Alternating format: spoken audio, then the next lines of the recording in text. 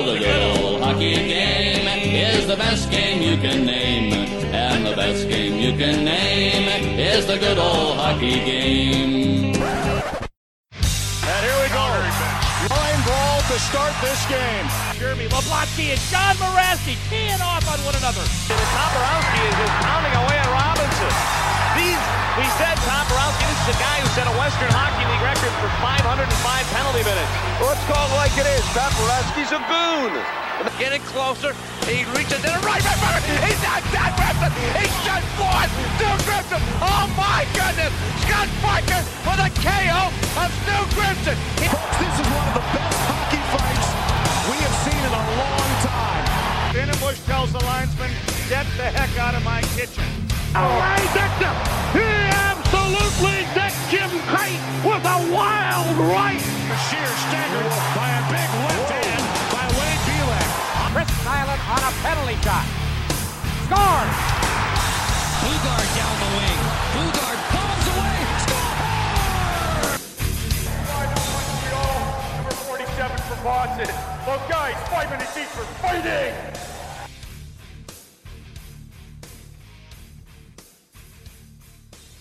This should be good. This should be very good. All right, here we are on the Five for Fighting podcast after we've been going on for probably about 30 minutes now, but we have a nice little roundtable discussion going on, and of course we have previous podcast guest, Fourth Line Voice, the original Enforcer podcast, and one of the smartest guys you'll ever fucking meet, Mr. Dr. Chris Manatee. Boys, how we doing long tonight? Way. Yeah. Long way to be a doctor. Long way still to go. No, we'll give you that. We'll give you the or was it the Tiger King, the Doc Antle fucking. We'll give you that label. There you go. Mystical Sciences. I'll take Sciences. There you go. And of course, Fourth Line Voice, Darren. How you doing tonight, man? Hey, no, thanks for having me on, man. I'm hanging out with a better class of losers tonight, so I'm ready to roll. Maybe just Chris. I don't know, not me, because of course we never got our grade fucking 10s like Ricky compared to this motherfucker. So if I had gone down to the States, wouldn't it have been easier? That's what Ricky said. There you go. Yeah, exactly. It would have been easier. Depends on the city. Yeah, worst case Ontario, come down to Florida. Our education is not what you'd call the best at all. Yeah. But no, gorilla fucking see, gorilla do. Exactly. Yep. So we'll get a round table going here. I mean, we'll fuck. Let me pull them up here. I gave you guys topics as I was at work, and real professional of me. I barely even fucking remember what they are at this point. So, I'm really doing a good job over here. But we got some things to talk about, and we'll see how many we actually get to. But fucking A, we'll just pick one here. So, fucking A, we'll talk about favorite fights of all time. So, Chris, I guess we'll kick it off with you, Mr. Dr. Chris. I mean, there are some great ones. If for those of you that don't know, I'm a native of St. Louis, and so the Blues are my team. Well, they were, but I can think of some classic. But when I think off the top of my head, some more recent ones. Chris Stewart versus Mark Stewart is a good one. It's a good example of sticking up for a teammate. That is, Alex Pietrangelo gets hit kind of a little bit up high, and he was kind of, Alex Pietrangelo today, and we can talk about his performance before that. But he was an up-and-coming prospect, and he gets hit up a little bit high, so Stewart jumps off the bench and makes a beeline right for Mark Stewart and beats the wheels off of him. And that is, kind of to the T, sticking up for a teammate there. But then also just kind of top fights in general. A great guy to look up would be Joel Theriault. Theriault is, I think, the French pronunciation. If you want to do the really shitty English one, it's like Theriault or Theriault. So I'm not saying anything. Dean Mayrad yells at me every time. Oh, it's fucking Dino getting after you, and I know Dino's fucking listening to this damn thing too. I know. I don't need him tracking me down. But I'll just say I'm from St. Louis, and there's a lot of bastardized French in that city, so I'm just gonna say, Theriault. So you look up. You're gonna get greased by Mayrad. You look up Joel Theriault, and he's got some phenomenal fights. The one with Morasti, where they're talking to each other, that is epic. I mean, you get the music breakdown before the fight, and they're circling, and then mid-fight they're yelling at each other and pumping up the crowd and, throwing bombs, and it's just something out of this world. And then he's also got another fight with a guy that I would say is pretty underappreciated in Alex Penner, who's another LNAH guy. And if you don't know who that guy is, he's a bad man also. So I'd recommend you look up that fight. Weapon X. Weapon X, that was his name. Yeah. No joke. And I don't know why people don't know about him. Well, it's the LNH thing probably because you're not it's like a niche thing like anything. Of course, like this fucking podcast. But no, it's like that some people have a really big distaste for the LNH. So unless I think you're really into it, people probably won't know who Alex Penner is. But yeah, like you said, man, fucking of course Terrio, absolute legend in the LNH. And I think I agreed with you beforehand too that fight with Morasti is probably my favorite. And there's a couple things as to why that one is my favorite because there's so many good fights out there. Of course, so many good hockey fights over the years. But I think it's because they were both at the tail end of their careers and they were both on the back nine and they just didn't give a shit and they still went out and they just put on a show for the fans and they knew what they were there for because it's the LNH. And just another reason too, the LNH. I mean, it's on its back nine. I think as far as its longevity and everything the aura around it. But they just didn't give a shit. They still went out and it was like the ultimate throwback to the original, but like the prime LNH, like the 05, 06. They got the Dance with the Devil, the cheap air horns going off. They got the train horn going off, all that shit. And you got Morasti and Terrio. Terrio's like yelling at him, pumping up the crowd, and Morasti's doing the same thing. And then even afterwards, after the game, they both sat there and took fucking pictures together for the fans. Like, I mean, how can you not appreciate that? They knew what they were there for. And yeah, people are not going to like it. Oh, it wasn't a spur of the moment fight. Fuck off. I mean, that fight was out of this world. So yeah, that's definitely one of mine too. And I got to agree with you. That's probably my favorite fight. Actually, the more I think about it, even though Morasti and Bosse is up there, where they're both bloody and screaming at each other, that one's probably a close second. But yeah, Morasti and Terrio, that's definitely got to be it. Or Thural, excuse me. Fucking A. But Darren, what would you say would be your favorite fight, man? Oh shit! I mean, it's so hard, right? I mean, I've seen so many, and right. I mean, but there. I mean, it's different. Like different fights for different reasons. I mean, anytime. I mean, you have the list. Oh, Tasker and Sen. Well, yeah. I mean, shit like that. Hordichuk and Engelstad. Because the interesting thing with that fight is one, I was friends with Mel, and I knew Darcy. Talked to him, and of course he was a Saskatoon Blade, right? So I watched him basically grow up, and so to see him. And that was his first professional fight was against Engelstad. And that fight that everyone's seen, that was Darcy Hordichuk's first pro fight.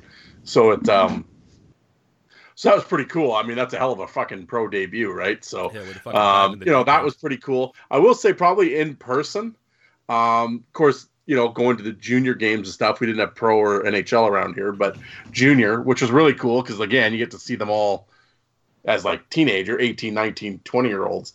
So you can kind of see them progress, and then you see them in pro later. But, of course, we had Wade Belak here in Saskatoon. So watching him, and he was sort of, probably the heavyweight champ at the time, give or take, And Rocky Thompson was also in the league. And that was the other rumor is like, well, Rocky is sort of chomping at the bit because everybody was saying Belak was the number one guy. Apparently that pissed Rocky off because he's like, I'm the number one guy. And their collision course was going to happen in Saskatoon. And we all went to that game, and we were pumped up, and it did not take long. It was like a couple minutes into the first period, and they had an awesome fight. And anybody listening, go to Fourth Line Voice on YouTube. That fight is on my YouTube channel, and it is. I mean, you look at it now. Is it punch numbers like Tasker and Sen? No, but it was a really good fight, and for us, it was just the aura around the fight and the build up to it and everything. That's sort of what makes it memorable in my mind. Because, I mean, I saw 8 million fights at Saskatoon Blades games with the guys that we've had come through town. But that one, there's some that stick in your mind for different reasons. And that one definitely stuck in my mind. But, yeah, they were both given as good as they were getting. And it was pretty good. But, and then, I mean, in the NHL, everybody, I mean, I don't know. I mean, there's so many. I mean, all of Probert's battles with Crowder and Domi over the years. And I always said the real cool thing with Probert is Probert lost a lot. Mhm. A lot. A lot. I shouldn't say a lot.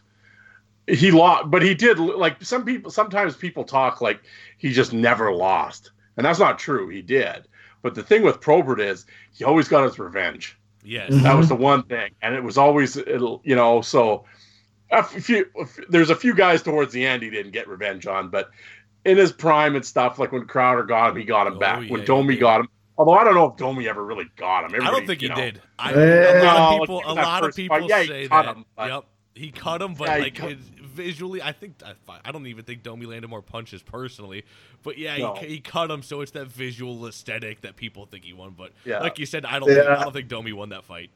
No. I've flip flopped, but I think it was more of a show, like the show win. The show win went to Domi. The real actual fight win went to Probert. Yeah.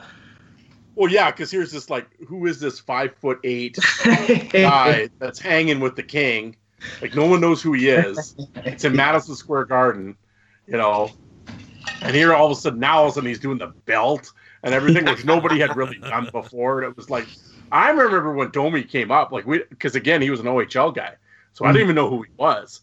And then all of a sudden we hear this rumor, you got to see this little midget beat up Probert with the Rangers. I remember watching it. I hated Ty Domi. I hated him for the showboating, and I'm like, "What is he show? He didn't even win. What he'd do it after all of his fights. He's doing the speed bag thing again. This was all new. This was all new shit. No one, I had never seen anyone do that before. So it's like, who is this goof? He's doing this. He's not even winning these fights. And because it's funny, years later. I mean, I love Ty Domi now, and I learned to love him when later on. But when he first came up with the Rangers, I couldn't stand him. Yeah. Yeah, and he unfollowed me on Twitter, which kind of makes me a little bit. Oh, that's right. No, Domi unfollowed you. Brutal. I'm like, what did I do, Ty? What did I do? Ty, say it ain't so, Ty. Ty, if you're listening, which I highly doubt you are, but please, for the love of God, give our man a follow. Again, at least refollow. All I've ever done is pump your tires, and you go and shit on me like that. I think he was probably pissed off at what happened to him in the Probert Invitational tournament. Maybe that'll do it. A second round elimination. He figured I was the root of the problem. Yeah. But that's at the whims of the people, and there are a lot of lesser educated fight fans out there, kind of swaying those victories. I would say. Which is surprising because it's the fucking Leaf fans is normally what fucking sways those damn things. So you'd think Domi would be winning. He was probably hot at me because I used the Jets pitcher. There you go. I killed his momentum. I completely did that on purpose too, just to piss the Leaf fans. Oh yeah, those Leaf fans will stack the fucking ballots, man. They're not playing around. I like putting the Wade Belak picture when he was in Nashville. Yeah, there you go. Do you think Leaf fans make up probably about 75% of hockey Twitter? Yeah. Them or my Boston timeline, sure. Like when that and I would say them and Flyer fans are the two biggest people on my timeline that I see. Yeah. I would have guessed Boston, but yeah, I guess that makes sense. Boston. Because if you had Colton Orton, you should have put him in a fucking Boston jersey over a Toronto one. I would just say those Boston people end up being so toxic that they can only get along with each other. So you're not really going to see them across your timeline. Yeah, that's the thing. I dislike all fans equally. It doesn't matter. All New Age fans to me just seem like just clowns. So I can't stand 95% of hockey Twitter to begin with. I don't care who you cheer for. That's fair. Yeah, it's pretty bad. Yeah, like you were saying though, with the with seeing a fight in person. I mean, one that sticks out to me, of course, was I think I mentioned it before in I don't know some previous episode. I was probably drunk. Was Andre Waugh and fucking Andrew Peters when Andre Waugh came back for the Lightning, and that was his first fight back. And I remember we had gone to a couple games and he was scratched. He was scratched for I want to say like almost 9 games in a row, and the whole crowd, because they found out he was in the lineup. The whole crowd in that entire arena was the St. Pete Times Forum at the time. I still call it the damn Ice Palace, but the whole entire arena, is we want Waugh, and he goes out there and I don't think he dummied Peters. He definitely got the better of him, but I mean the arena was just ridiculous. I I don't think I've ever felt the atmosphere in an arena like that again. Or maybe the Konopka and Steckel fight was pretty good because Konopka pumped him in that fight, and that was like the Lightning were doing terrible that year, and Konopka was like the only source of entertainment because they weren't winning games. But luckily, somehow, some way, they were just rolling through Washington, and the score was like maybe 6-2 or something like that. And Konopka just pumped Steckel in the corner, and that place was going crazy too. But yeah, for as far as like seeing a fight in person, those two stick out. But I think the Waugh and Peters one was probably the best one I saw live as far as like I guess the Lightning games go. I can't really remember some of the Mallards fights. So yeah, I'd say that would have to be the one. Chris, do you remember any things that you saw like I guess live at a Blues game?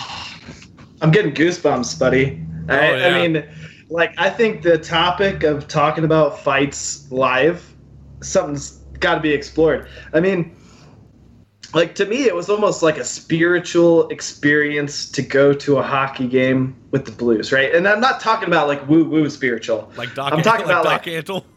No, I'm talking about, like, what gets you up in the morning. Like, you know, you've got that beat in your chest. Yeah, you and going to a hockey game. You're going to a hockey game. You should be excited as shit. Like, you're like, oh, get me off work or get me out of school. I'm going to the fucking game tonight, baby. Yeah. And as soon as you buy those tickets, like, you're buzzing, you know? And then whether that's a week, 2 weeks, a month, a day, doesn't matter. You're buzzing the whole time. And you wear your jersey, your sweater, you know, all day. And then you go to the game. And, like, to be in the game and there's a storyline like within the game, which we've lost now, but like in person, you see like two guys bump early in the game and you're like, okay, that guy last game did this. I wonder if there's going to be problems. Or in the game, somebody gets an elbow up or whacks somebody who shouldn't. And you're like, okay, well, next time I'm going to be watching when they're on the ice together. And you've got this buzz, this storyline carrying you through the game. Well, I went to a Blues Panthers game. And the Blues were just like flying that year, and the Panthers were kind of I think they picked it up later in the season, but at the very beginning they were just horrible. And the Blues were whomping them. It was like 7-2 or something. And it didn't actually turn out to be a fight, but it's still like the emotion of the game, right? So like a couple of Blues players get ejected for roughing, and a couple of Florida Panthers players get ejected, and then the whole Scott Trade Center, well, I guess it's Enterprise Center now, which is dumb. It should be Enterprise Arena, if I'm being real. But Scott Trade Center, right? The whole place is like, Reeves! And then you got Hitchcock, like, looking around. And he throws Reeves on the ice. And I think Scotty Upshall, like, they're lined up next to each other. And I'm like, God bless Scotty Upshall. He's a good guy. But he fucking elbows Reeves, like, right in the face. And then they rough, and then they get thrown out of the game. But, like, and I could go back to other fights in person, but that is a perfect example, I would say, of, like, the emotion that we've lost in seeing that kind of stuff in person. Oh, you know, no doubt. Going to a game is not a spiritual experience in any way anymore. You know, like, what are you gonna do? You're gonna see Pong. You're paying $80 to go see Pong. It is, man. Yeah. It's like, fuck. Like, you know, I go to the games now, and it's funny. I go to more games now than I actually watch on TV because I think I maybe watch 2 games all fucking season. Yeah. And it's like I'll go to the games, but like one day I'll never forget. I got off work one day, and my father-in-law called. He's like, "Hey, I got extra tickets to the Lightning game. You want to go?" I'm like, "Yeah, I'll go." I was like, "I'll go there for you," because of course, you know, I'm trying to spend time with the father-in-law, so it's all right. But I'm like, God, it's just not the same. And I'll tell the fiance the same thing. Like, I think it was last season. I went to like I think 6 games, and it got to the point he was like, "Oh, you want to go?" I was like, "Listen, babe, you gotta fucking go because I'm done with this. Like, I can't. I'm not ready for this." So yeah, it's not the same anymore. You don't get that atmosphere anymore. It's a feeling you can only describe if you've been there and you know you've seen it live and you felt it live, because it just doesn't happen anymore. Like, you look at like we talked about Probert and Domi earlier. All of MSG was there for the heavyweight title fight, hyped up in the papers, and the whole place, as soon as Probert and Domi lined up, the place was just buzzing. And you won't get an atmosphere like that again. And so I guess, well, I mean, fuck, we can bring it to the next topic, you know, because obviously none of us here watch hockey anymore. Well, we watch highlights on Twitter, and, you know, it is what it is. But, and I think we talked about it before on the original episode, but, you know, for those listening, and Darren, I know you said you just kind of stopped watching sports altogether, but when did you kind of really start getting out of hockey, you know, like with everything going on and how the rules change? When did you kind of notice yourself not really caring? And I know you didn't have a favorite team per se, but just you're really out of the game. Like, what am I watching kind of deal? Yeah, I don't know. It was probably, well, there's a bunch of like outside factors to it. Like I was working night shift at the casino and stuff. So it was like, you know, that obviously cut into watching hockey, but, probably mid 2000s, I would say, or 2008, 9, 10-ish, around there. Like it basically came down to really, I would, you know, drop your gloves or whatever, watch the fights that happened. And that was about it. I mean, outside of betting on sports, I was just, I just stopped. I always say, once you get older than the players, it sucks. It's a little weird to be like a diehard. Yeah, you guys aren't there yet. Believe me, when you get there, either that or the guys you grew up with, their kids are playing. Then it's like, oh, fuck. Yeah, it's like, you know, I can't identify with them anymore. When you're like 23 or 24, you can identify with the players because they're the same age. When you're 44, it's like, other than Yager, I got nobody. Right? So it's like, okay, I'm like, yeah. You got Jumbo Joe. You got Jumbo Joe still. You got two guys. That's true. But it was just like, yeah. And I mean, yeah, I don't know. It was just kind of mid 2000s. I guess I lost interest, and it was just, yeah, and nothing really points to. It was basically just outside. It was just basically, you know, what happened in my life at the time, just with work and everything else. And like I said, then I move in with my now wife at the time. We moved into the apartment. She hates sports, so we have one TV. So it's like, okay, well, I'm not gonna make her, much like she's not gonna make me watch like Days of Our Lives, although she does. I'm not gonna make her watch sports. So it was like I just stopped watching, and I didn't really, other than highlights. I was like a sports desk, or I guess for you guys, ESPN. I was like a highlights guy. That was it. And then it was like, yeah, watch that at night, and it was just like, yeah, okay, whatever, I'm good. You know, if the boys came over, we'd watch it. I always say it's weird with my wife. She hates sports, but she can play sports very well. It's kind of strange. It's the farm thing, I think. But yeah, she's got that farmer strength from fucking baling hay all day. Damn it. Oh, it could hit a ball and a golf ball and a baseball a mile. Could skate circles around me, she jerseys you and just pumps you on the ice.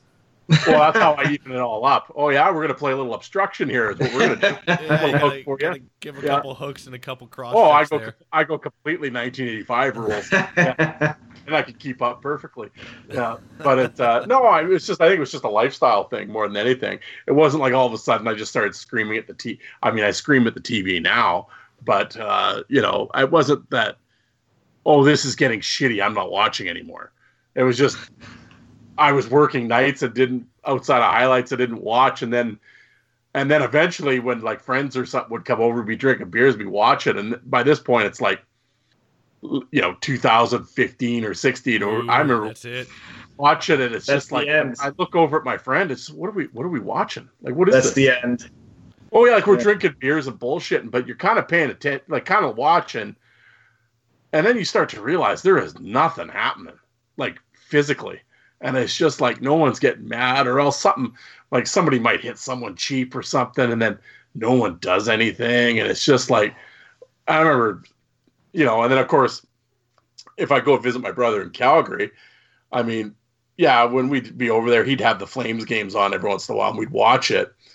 And I think I don't know, I didn't even know why we were watching it, because despite him playing and everything at a very high level, he friggin' hated it too. But you watch it, and the two of us would just like yell at the TV, and like eventually the wives would just be like, "Why are you change the channel then?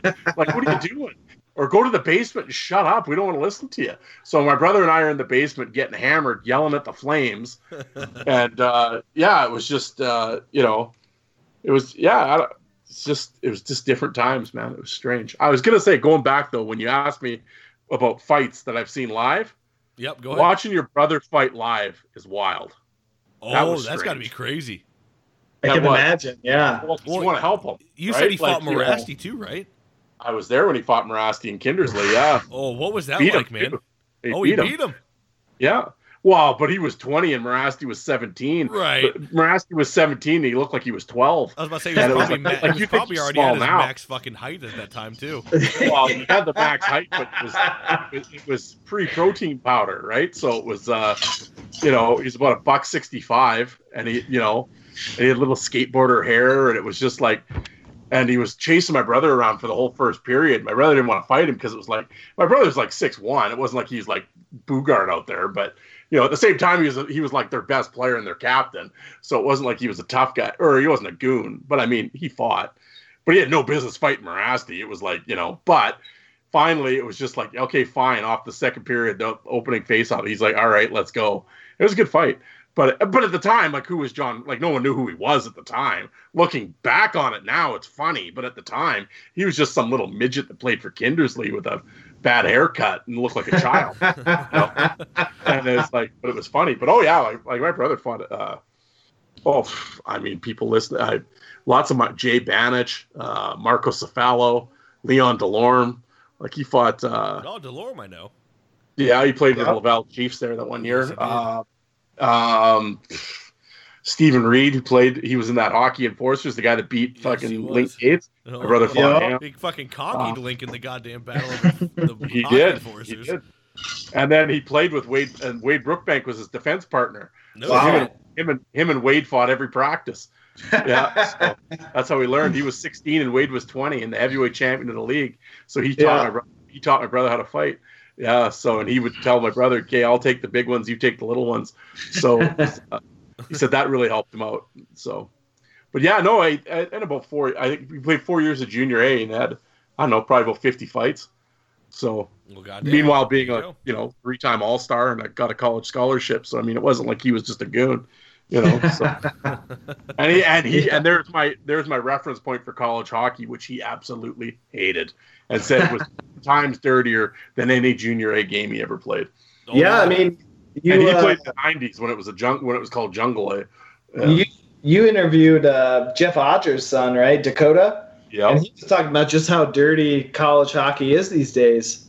Well, that's in Canadian university hockey, and they wear half visors up here. Yeah, they don't wear full cages in university hockey in Canada. They wear half visors. Right. But they still can't fight. But I don't think it's as dirty as the full cage American. But still, I always laugh at these people that college hockey. Oh, it's so much cleaner because they don't fight. Oh yeah, it's so vicious. The people saying that have never played college hockey, though. That's the difference. Oh yeah, ask any player. I haven't released it yet, or the interview yet at this point, and of course whenever this episode comes out. But I interviewed Bruce Watson. Well, of course you guys know, and we talk about college hockey for a little bit there, and he talks about the cage, and he was like, "Fuck, you take like 5 cross checks to the face, like goddamn." And but everybody says, "Oh, it's cleaner. Cages are what we need." But fuck, my brother had to replace his mask 3 times in 4 years in college because it got caved in with a cross check. Jesus Christ. Yeah. No. When he goes, it was the most frustrating thing because he goes, then I got this fucking goof telling me, "Oh yeah, with these refs weren't here, I'd do you up." And he goes, "Oh, it's some 19-year-old kid, some 19-year-old American kid that only played high school hockey." And he's telling my brother he's going to do him up. My brother's 23 years old, fought John Morasti and Marco Cefalo. And he's like, "Yeah, okay, kid, whatever you say." He hated cage rage. Oh, he hated it. He got into one fight down there, but he one punched the guy and broke his nose. There you go. Yeah, Gotta get those locker boxing matches going. Oh, yeah. I was in a few of those. Oh, yeah, everybody did that when they were growing up playing hockey. Those are concussions in the making there. I had someone send me. I think it was like when I first started the Instagram account on the podcast. Someone sent me a video. It was like, "Can you post this on your thing?" And I was like, "Okay." And if you look in like the depths of my Instagram for the podcast, there's 2 kids duking it out in the fucking locker rooms with cages on and everything. I was like, "What are we doing?" Oh, you should have sent that video. I would have put that on my YouTube page. I would have put that up there. Fucking A, I could probably find it for you. Shit, now that we're talking. Yeah, send it to me. I'll put it on my YouTube page. I'll tweet it. Chris, while I'm looking for this and taking a piss, go ahead and tell the people, when did you kind of stop watching hockey? Well, because you're around the same. Wait, fuck, Chris, how old are you, man? I think I'm 27. All right, well, I'm 24-ish, somewhere around there. So we're pretty much the same age. So when did you kind of stop watching hockey? Talk amongst yourself, kids, while I walk away and go take a leak. All right, so I grew up in, St. Louis watching Blues hockey in the 90s, in, the prime, and that was the prime of fighting and goal scoring, right? So, and you've got, the beautiful, beautiful Blues, Kelly Chase and Tony Twist and Darren Kimball and all that, right? I was probably a little bit too young for Darren Kimball, but I've looked up his stuff now, so it kind of all melds together. But, and then there was that first lockout, and I wanted to play hockey, but it was really expensive in the St. Louis area, so I couldn't. I kind of had a falling out with that lockout. But then I came back to hockey in about 2009, 2010, and having watched a lot of hockey and going back and research it, I think that was kind of like the end of the golden age of the second golden age, I'll say. Not the golden age, but the second golden age, where you still do have those heavyweights and stuff. And there really was the cultural reinforcement that if you're going to run around and be an idiot, you're going to either have to answer the bell or somebody's going to have to answer the bell for you. And they're going to tell you to stop running around, right? And that really was a cultural thing where the older players would enforce that or teach the younger players about that, right? And it was also the Blues commentators. I think we were really lucky to have Darren Pang and John Kelly really kind of explain the storylines throughout the game. So-and-so bumped, he probably shouldn't be hitting that guy. Watch, Cam Jansen go after him later in the game. Or, explain oh yeah, so they're stirring up stuff in front of the net. And if the defensemen come down below the faceoff dots to intervene, then it moves the faceoff. And that was part of the strategy of the game. And you could say oh yeah, the Blues were just not as skilled, so they couldn't win games, whatever. But that was strategy. That is the meta. That's the game within the game, right? And then you slowly see the game change, and not just the game, but the rules and how the rules are enforced. And for a while, it was tolerable. And I would say the first segment of that is up to 2013, 2014. So between 2010, 2013, 2014 is I'd watch that today if I could. I would watch that hockey, no problem with it. It's great. It's not the best, but it's still yeah. And you still have that emotional attachment. The characters on the team, the players have character. They're lovable. They make it worth following the team. I was the kind of guy where hockey was my release from everyday life. And the characters, the tough guys on the team, made it worth following the team. Because they'd give the funniest interviews, and they'd be pranking guys, and they'd be the ones going to the hospitals and shit, and you don't see that from the skill guys necessarily. So that's away from the game. But in the game, those are the guys that create the storyline. You could say so-and-so scores a goal and oh yeah, no, it was a beautiful goal. Fuck yeah, we won the game. But it's a 60-minute game, right? There are a lot of shots that don't go in.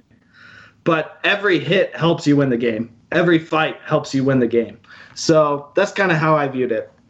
And then even 2013 to 2016, which you heard me say earlier, 2015, 2016, that's the end. I think that was the last year I was really into it, and then after that it was It's unwatchable now, and it's really and again, I feel I'm gonna come off as a conspiracy theorist here, but I said earlier, the older players culturally reinforce the ideals of the game, right? If you're going to be a jackass, you're going to have to pay the price. Well, they altered the rules to make the game faster and faster, and supposedly that kind of pushed the older players out and all this. So if you want to destroy a culture, who do you get rid of? Get rid of the elders. right? Any culture, doesn't matter. Native Americans, fucking doesn't matter. You separate the young from the old, and they can't be taught anymore. So, and yeah, in junior hockey, they've already got rid of fighting, but coming into the NHL and you're told, like, buddy, if you're going to do that, you're going to have to answer for it. Rather than these kids now fucking show up with their European soccer player haircuts, they're like $900 sweatpants and like Gucci fucking fanny packs. And it's not just that, but like they don't want to block shots, they don't want to hit, and they don't want to stick up for their teammates. So that is a big thing for me. That is like a cultural line that I cannot cross, where you've gone from like hockey mentality, the ultimate team sport, where you're like going to battle with each other day after day, helping each other, to like football mentality, where it's all me. Me. All these celebrations, not going to fucking stick up for my buddies, not going to block shots. You know, it's all about how I look. It's my Instagram presence. And even then, we still had like Ryan Reeves, you know, and the Blues were after Reeves. I'm sorry, but that's it. That's the last the true enforcer. And no matter what people want to say, and they shit on him, oh, Reeves would get pumped by Probert. I really think it'd be a lot closer than people would think. Oh yeah, Reeves is a monster. He's just strong as fuck. It's like how I described fucking, you know, Twister. It's like riding a fucking bull, you know. I think it'd be a lot closer. But Reeves is really the last true tough guy, and it's funny because I'll post it or something, and people will be like, you know, oh, fuck Reeves, Probert's better, and old time hockey. I'm like, well, fucking Reeves is old time hockey. It's the last bit you got, so appreciate it when you have it. Sorry to cut you off there, but keep going, man. No, I love everything you said. I totally believe that because of his fight card, the guys he fought, I mean, he fought the last, like, super heavyweights, and he did well. McGrattan was the last true NHL champ. Yep, and he did well with McGrattan, and I think McGrattan respects him. I mean, he was even saying, like, oh, Reeves, like, dodges punches like I haven't seen before. So, you know, like, but Reeves can hit, and he can sit in front of the goal, and he actually has hands, and he's smart. Like, the guys that played it, and nobody that came before them they weren't like goons, right? Like the idea of goon, right? You're out on the ice for 2 minutes. What are you going to do? You're going to hit. Right. Like, that's how you help win hockey games when you're on the ice for 2 minutes. That's your job. But these guys today, I mean, they've like homogenized the game. Every team plays the same strategy. There's no, like, you could watch the Blues win games because they were tougher than other teams. I would go to any game where the Blues played the Penguins because they would just chase the Penguins around all night and win. Like, I didn't go to a Blues Penguins game when they lost because they just beat the shit out of the Penguins. And that's a valid strategy in hockey. But we've gotten away from that, and now everybody plays the same way. It's cookie cutter, and it literally has turned into Pong on ice. But, like, beyond that, beyond, like, losing all of that cultural value, like, the officiating. Oh, it's brutal. Horrendous. And these guys, they think they're part of the show. I can't stand it. Drop the puck. Like, who the fuck do you think you are? Like, if you look in the rule book, you're part of the playing surface. You're not, like, you are. So if you fuck up and you put yourself in the wrong spot and the puck goes in the net off your skate, you're part of the playing surface. But you get out there and you think you can fucking be in a physical altercation with the players on the same level, you, like, horse collar Brian Boyle down to the ice. From behind, his helmet pops off, and you're doing it for player safety? Like, get the fuck out of here. You know, that is another thing I cannot stand. Like, oh, player safety, CTE, all this shit, but you're going to fucking yank an unsuspecting player to the ice from behind, and his helmet comes off, and you're doing it for his own safety so he doesn't fight. Okay. Well, there you go. I mean, that's a rant I've had in the tank for a long time. I can tell, man. It's been in there. It's been bottled up for a minute. Yeah, I haven't watched hockey for like 4 years because of this shit. It's rough, man. Well, and then you say with the officiating, the NHL, it's in an identity crisis now, and that's just the way I see it. And it's not that it's trying to cater to both audiences, but it just doesn't work. You either go throw all your chips in on one side of it's just speed and skill now, no hitting, or we're gonna bring back a little bit of the hitting and the policing of the game. And there can be a happy medium, but the NHL, it's almost like they don't know how to right now. So they've thrown all their chips in on the speed and skill game, which, I mean, if that's your cup of tea, great. Watch the game, enjoy it. You know, that's all you. But when the physical play happens and everybody's up in arms over, and the NHL is like, what do we do? Because they don't know if they should cater to the newer age fans, or if they cater to the old school fans. And so it's like in a bit of, I guess, like I said, an identity crisis. And will they ever bring back the players policing the game? No, they're never going to get rid of the instigator rule. They're never going to get rid of you can't come down below the circles during a scrum, everything like that. Because you can't put the toothpaste back in the tube at that point. You can't do it. So it's in that gray area now, and it's definitely unwatchable for me. I told myself it was after like the 2015 season was the last season I really, really, truly watched, and I watched, I think it was the 16 or 17 season. I want to say the 16, but it was mostly because I had a buddy who wanted to get into hockey, and he was a Capitals fan, and I told him, I was like, listen, man, I will sit down with you and I will watch every fucking hockey game with you. But I was like, first and foremost, we're watching fucking Ice Guardians, and I'm going to teach you about some shit first. And that's exactly what we did. And even him now, and it's funny because for his going away gift, because it was when we were still in the Marines, I bought him a fucking Tom Wilson jersey. So now he can get booed at every fucking away arena he goes to. Yeah.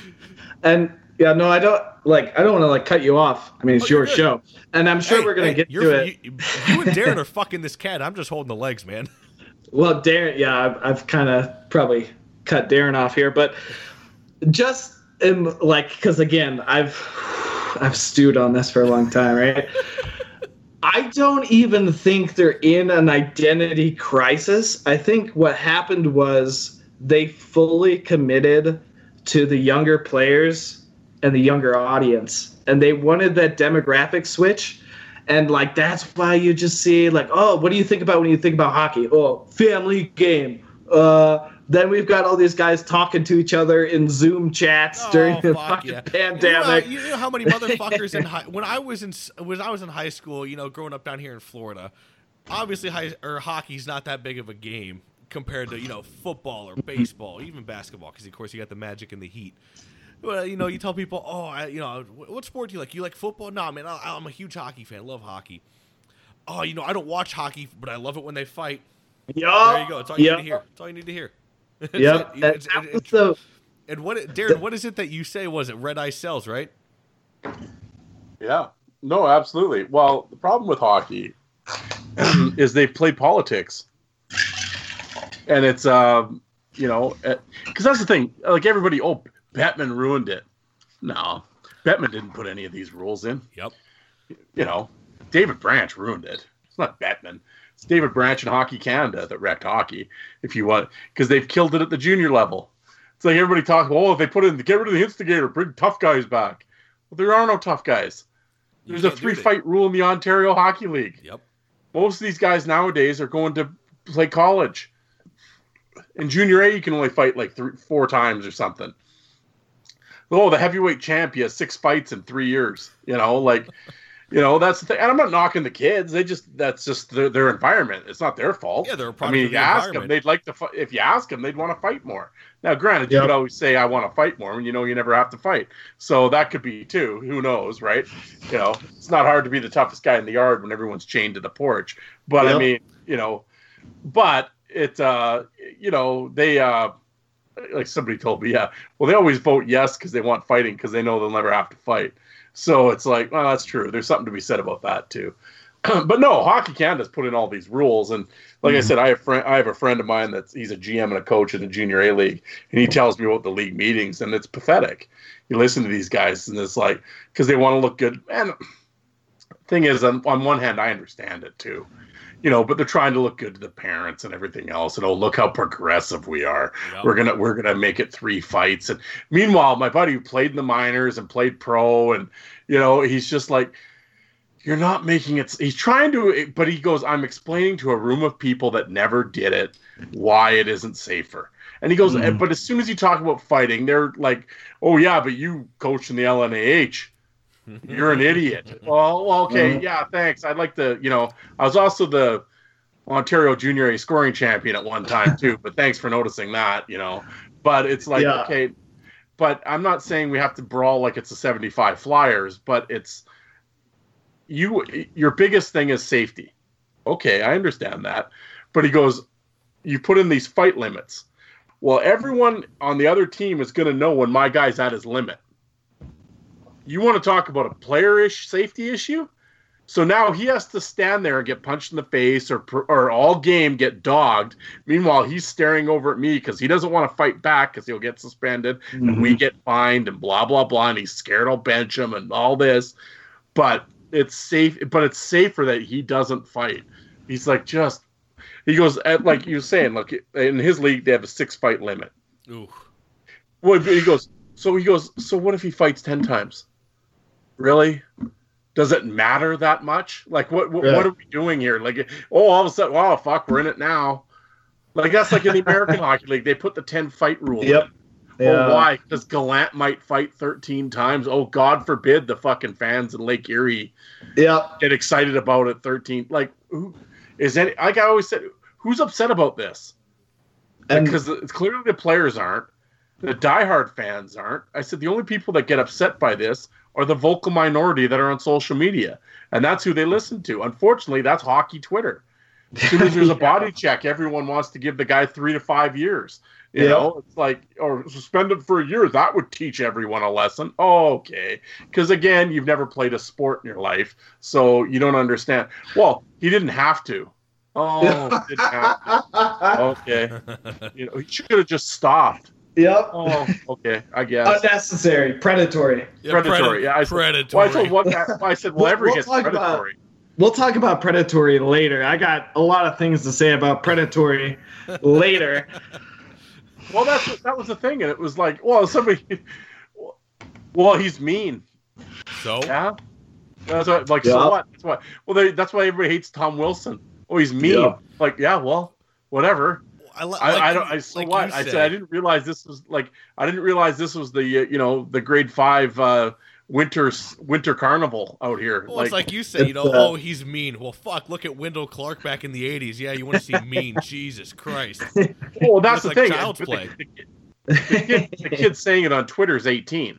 Yeah. So he grew up on this pond hockey shit. So, I mean, that's the thing. I can't yell at him too much because they don't know any different.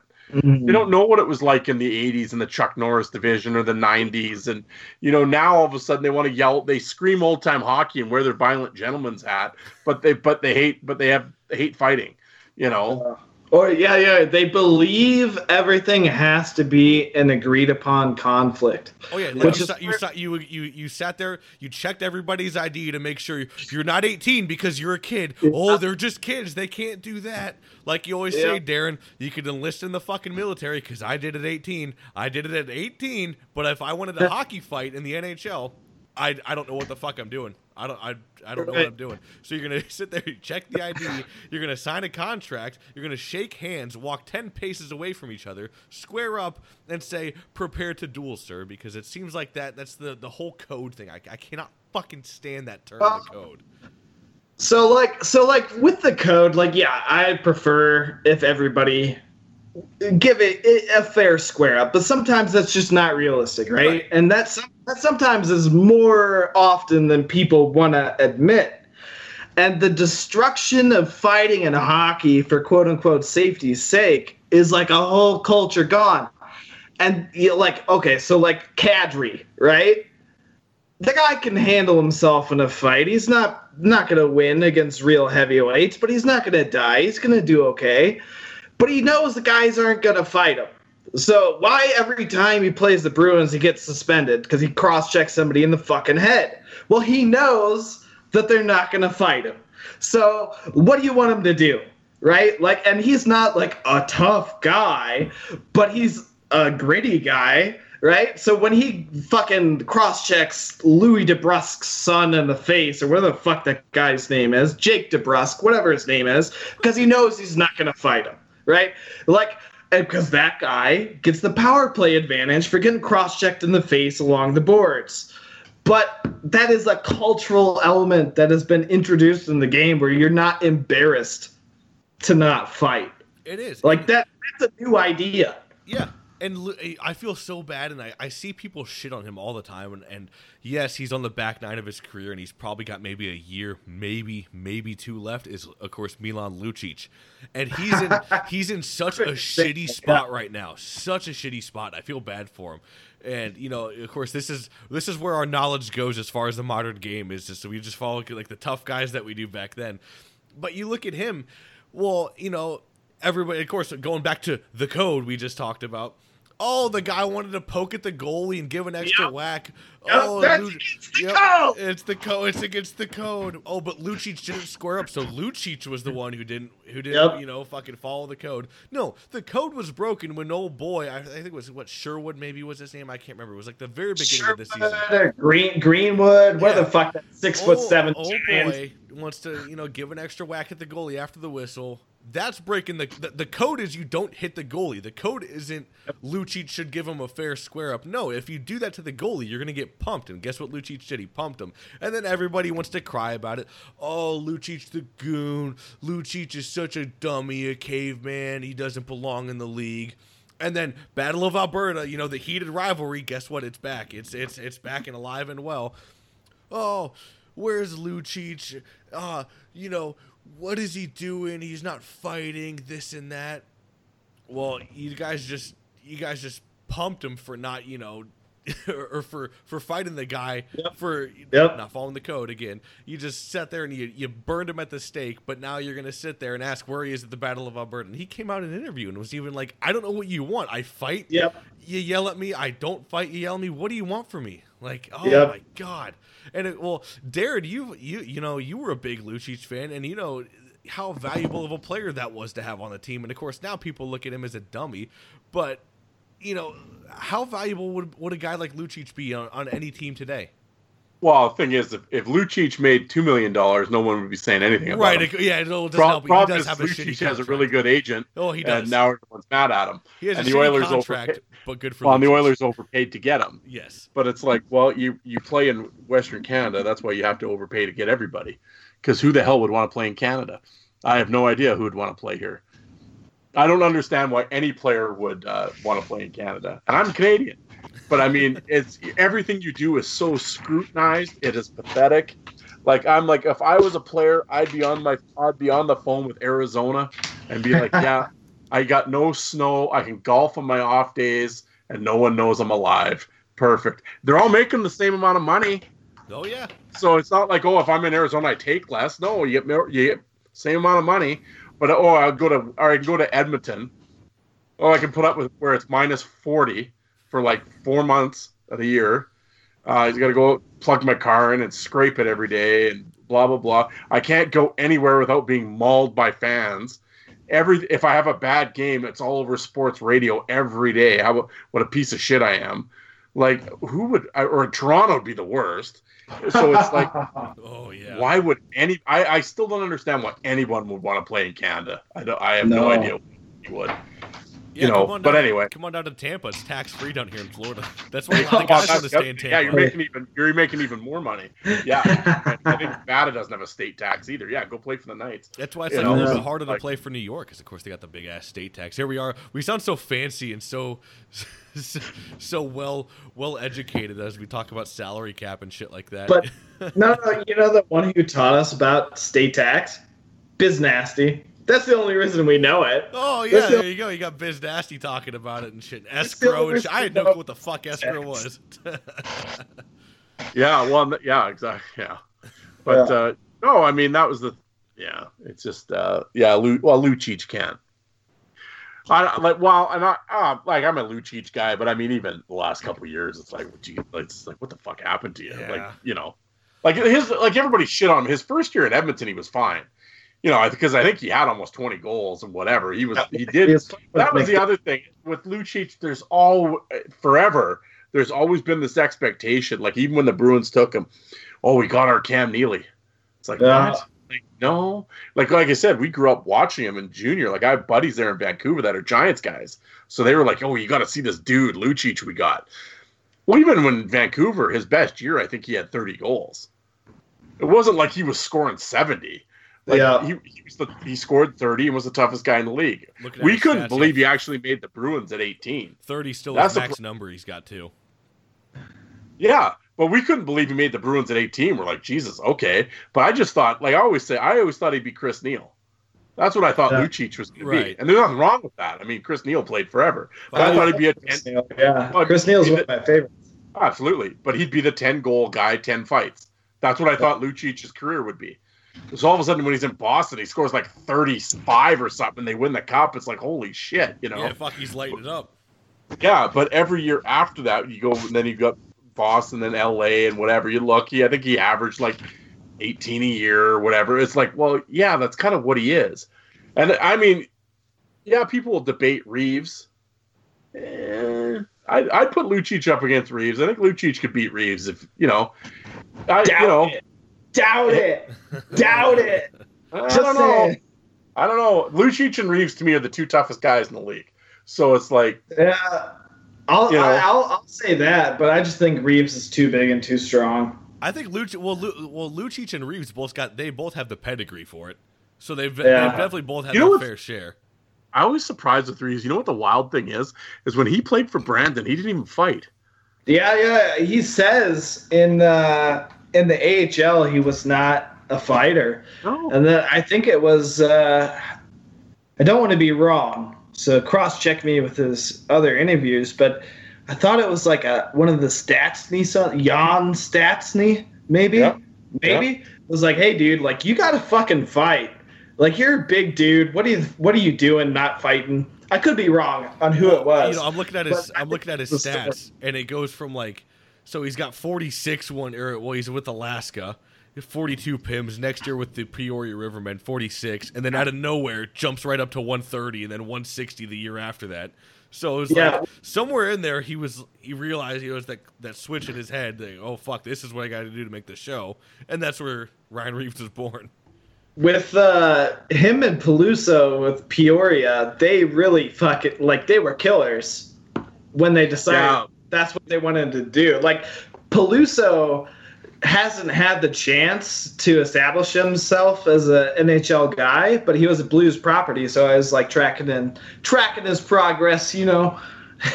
And he had this one fight, and it was one of his last years with Peoria. He just cut this guy up.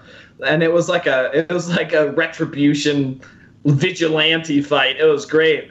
He just like cut this guy up, and then he hasn't had that many fights in the NHL, Peluso. But both those guys, I don't think were really like fighters, you know, starting out, and then they kind of grew into that role, realizing that's what they needed to do to make the show. Well, they took the Bissonnette route, right? Yeah. Like, Bissonnette wasn't a fighter in junior either. He was an all-star. Right. And it was just, but it's like, well, shit, I'm on Pittsburgh's farm team. They don't have anyone tough. I'll fight to get NHL money. So it's like, so that's exactly what Reeves did. Yeah, Peluso, there's a name.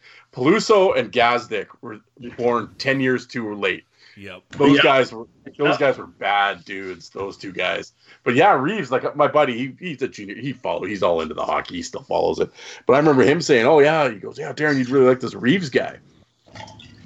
And I'm watching him, and I remember it didn't even dawn on me that he was the Brandon guy. And I was like, I'm like, who? And I'm like, and he's like, yeah, he played in Brandon. I'm like, that can't be. So I'm going through my old fight tapes. I'm like, that can't be the same guy. And I'm like, yeah, it is. Again, Fourth Line Voice on YouTube. Check it out. I got Reeves Jr. fights on there. Quick plug. But but he's always a big dude and everything. But he definitely grew into it. But I mean, they all do. But Reeves, that threw me that he was. I don't know. I'm gonna debate Doc here. I don't know. I think Lucic could take him because Lucic is bigger than Reeves, isn't he? Oh fuck! I don't think so. I'll get the stats up here, boys. We'll fight. Here we go. Hypothetical matchup that we were talking about. We're having a fanboy tilt right now. Yeah, give me the tail. Give me the tail of the tape. Dick measuring contest. All right, let me fucking get 2 tabs going here. But yeah, like, they got to be around the same size. Oh, I know Lucci's about 6'3", 230. My big issue with Lucic, which I appreciate his importance, especially I've stuck up for him multiple times, in the latter part of his career. My big issue with him, he's a big talker and a big stick guy, which I understand helps you win games. But he also turned down some fights that I wouldn't, if you want to be the heavyweight, you're not going to turn down. But on the other hand, I also agree it's a complex situation. Your coach is probably going to tell you, don't fight this guy. So, no, I get it. I understand. Well, yeah, but do we know he was the one that said no? Yeah, I don't know. But that's where I'm to fight. That's where I'm giving that leeway. But I also know, like, he's turned down Chris Neal, and then Chris Neal broke his nose. So, Well, I'm not saying he didn't do it because he avoided LaRock like the plague. Yeah, no kidding. Yeah. I mean, I think I would too. Exactly. I'm not knocking him for that. Right, of course, yeah. Human being. And at the same time, George should have pressed that. Well, and again, that's why George's career got shortened too, because George was too nice. He was. Well, fucking A. Standing in the blue corner, we have Ryan Reeves at 6'1", 225. And in the red corner, you got Milan Lucic at 6'3", 231. So weight is pretty much the same. Milan Lucic has a 2-inch height differential there. And he's got the spina bifida deal where he's hunched over too. So he's probably 6'8". Yeah. He does skate like that. That's hilarious. Oh, he does. He actually has a legit spine deformity. Oh no. Oh wow! Don't you feel like an asshole, Chris? Yeah. I do. Yeah. Fucking A, I gotta hit the edit button on that one. Jesus, Murphy. No, actually, I will say, and my boy Napes, he'll be listening to this. He listens to these shows. Napes, Chris is tremendous during my fight tournaments with his comments. He is awesome. Yes, he is. He's awesome. I know who you're talking about. Yeah, I'm going to get him on my show. He is junior hockey guru. But he was the Vancouver Giants guy I was talking about that was like, you got to see this dude. But he got to know he was a Giants season ticket holder and shit. So he was around like Lucic and them. He got to know Lucic's stuff and Lucic's family and stuff. But when Lucic won the cup with the Bruins, of course, he had it. He's from Vancouver, Lucic. His family was born and raised in Vancouver. So when he was playing for the Giants, hometown guy too, right? But when he won the cup, he brought it back to Vancouver.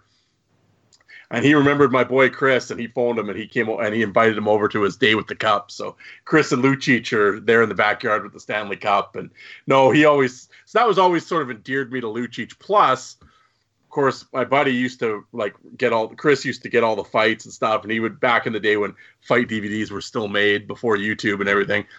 He put together Lucic's fight DVD for him and gave it to Lucic, and I helped with like the cover and some photoshopping shit. And even he, out of the blue, he actually emailed me and thanked me and shit. So Lucic and I had a back and forth with email. So I was always kind of like, at the time it was like, because we had a few players we helped out that like wouldn't give you the time of day after. And it's like, okay, yeah, right. You're welcome, bro. Yep.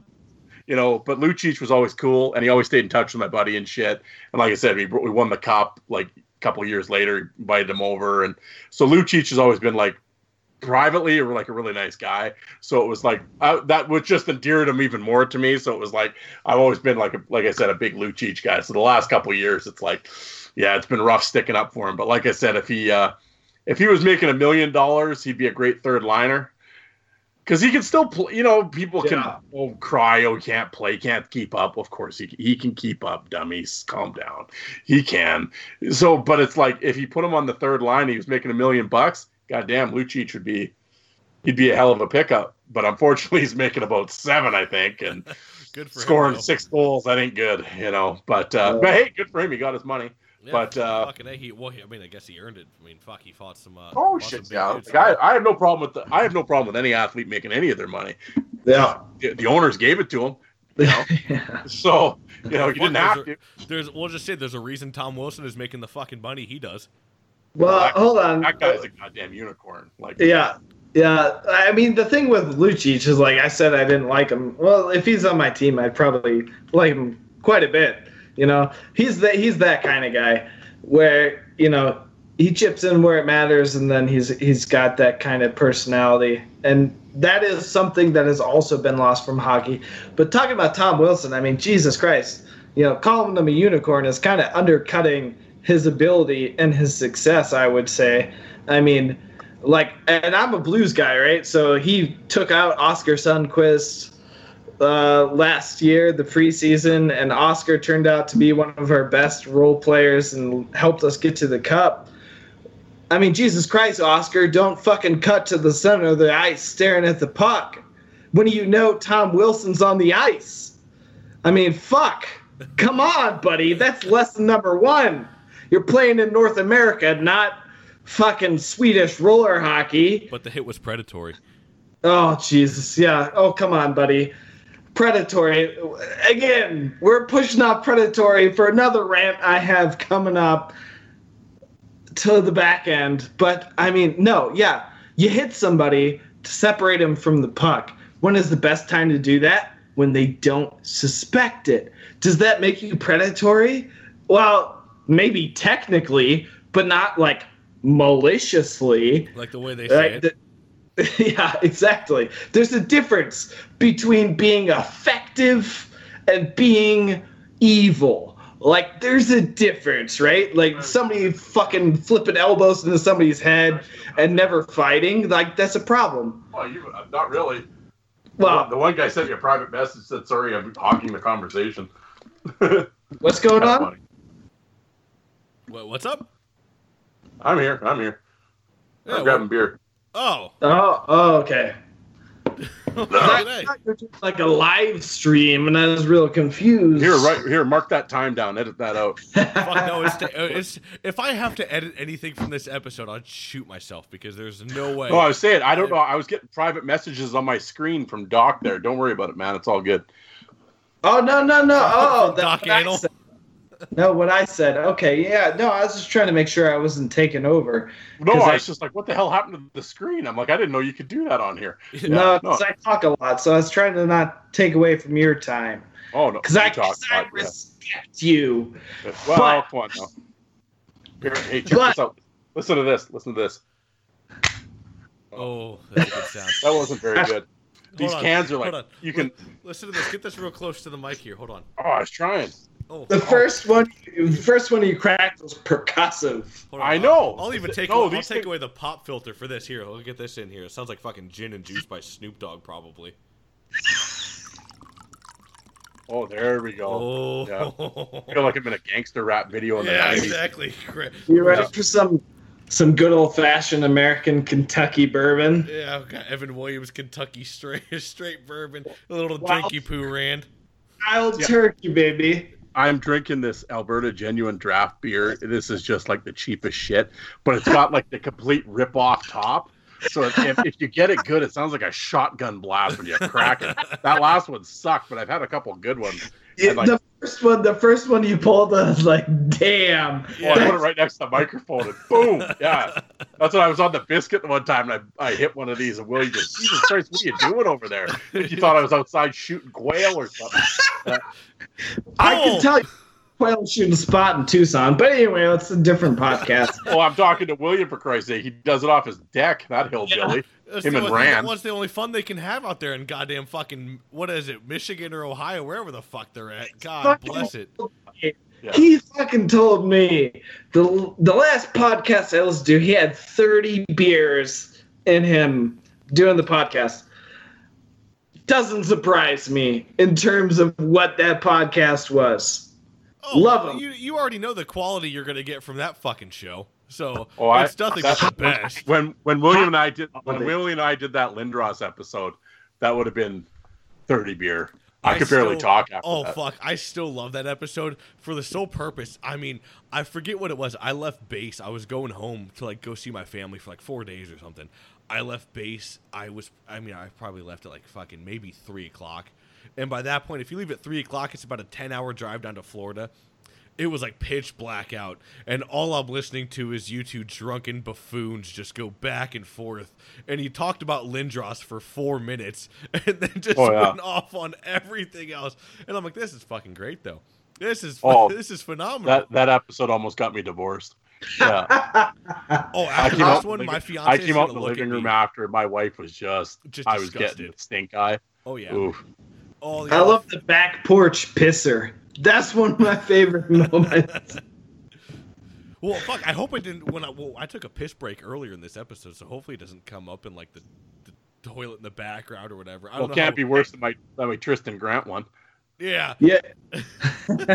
Both you fuckers. They're like, did you take a piss during that? And I'm like, son of a bitch, you heard that? You hear enough about women's problems. Let's talk about men's problems.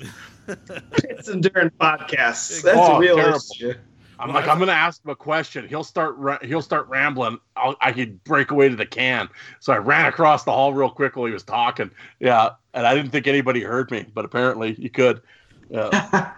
So the fiance just opened up the door. She's already heard me mention her name and how she's just going to be disgusted by the end of this fucking podcast. I'm getting the stare right now, so that's always good.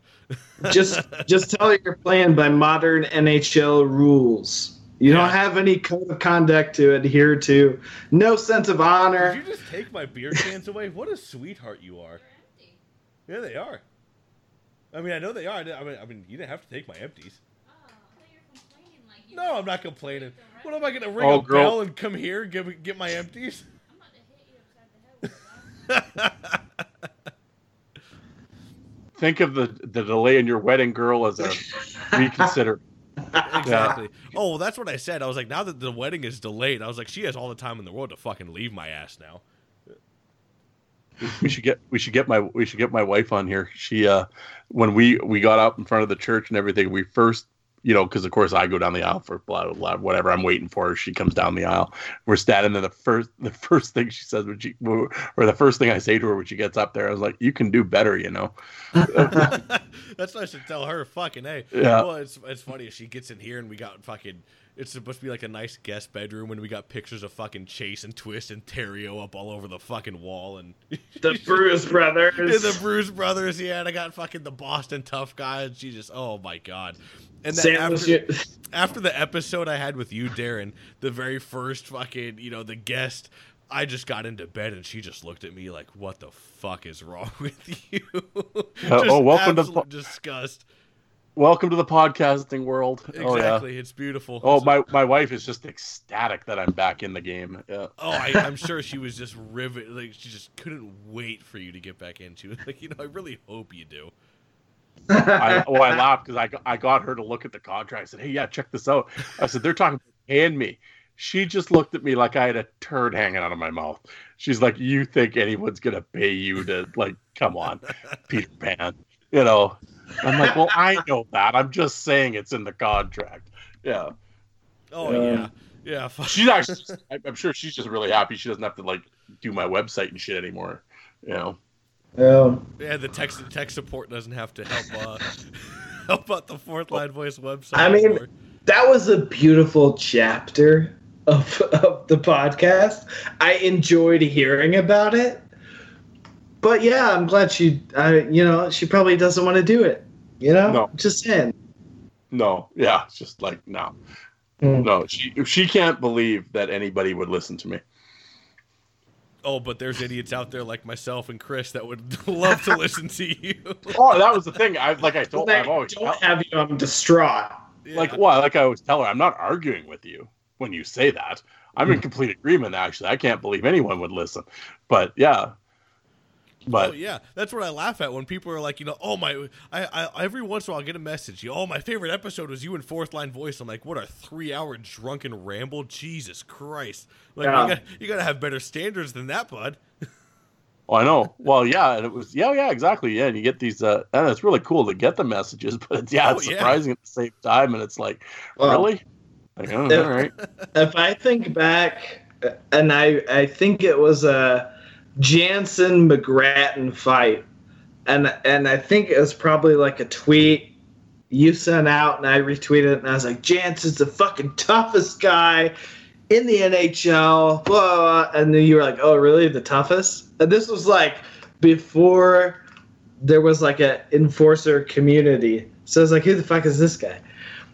And then I was like, yeah, no, I mean, he doesn't win every fight, but he doesn't ever fucking go down. And you're like, oh, okay, I kind of agree with that. But that was like a long time ago. That was like 2011 or some shit. And then we like serendipitously came together on Twitter as like a community. And then we're like the backup for each other in this hockey. It's great.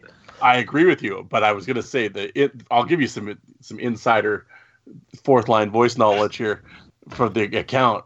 Back then, you were probably talking to my friend Kevin, because he was the one that created the account, and I wasn't even on here yet, and I took it over after he moved on. Wait, so it might have been. When did you take over your account? Well, the fourth line voice account, like what year? Well, the account started in 2013, I believe. I would definitely not have been on that. No, so it was probably 2015, I would think. That would make more sense. But even then, subscribed to your YouTube at that time. Yeah, but it was before then. That was the thing. I was on it, but I would literally just kind of put up pictures. So I still had all the pictures saved and everything, because I was just always a picture geek, and that's what he was like. Yeah, just post. Here's the password. Just get on there and just tweet pictures and say something. Well, okay, because I didn't know any of this shit, so I would just go on there and like tweet a picture and like log out. So, yeah, I never bothered to get into any conversations and shit. So you're probably at that point you're probably talking to Kevin, but once I took it over, it was he would chime in now and again, but he doesn't anymore. But yeah, but he was one. Like I said, he started everything, the YouTube account and all that stuff. And that was initially what got us going, was him and I were going to do the podcast together. That was what was going to happen. And then because I said he had the equipment and he had like done music once before, so he knew all that shit. So I didn't know any of it. And then, like I said, then life got in the way, but and I just sort of picked up the torch. But yeah, early on, that probably wasn't even me that you were talking to. But I agree with Chad. Well, I just want you to know, I still think Cam Jansen's one of the toughest of all time. Oh, I agree. So, Cam Jansen. I remember getting like an assorted OHL tape and playing it, and he's on there like every third fight. And fucking A. Cam is one of those guys who just fucking love to fight. He's my top. He's in my like top two favorites. Well, fucking A. Hold on. Wait, we're talking about favorites here. All right, we'll pick a topic again. We'll fucking throw a dart at the board here. Minor league Mount Rushmores, go.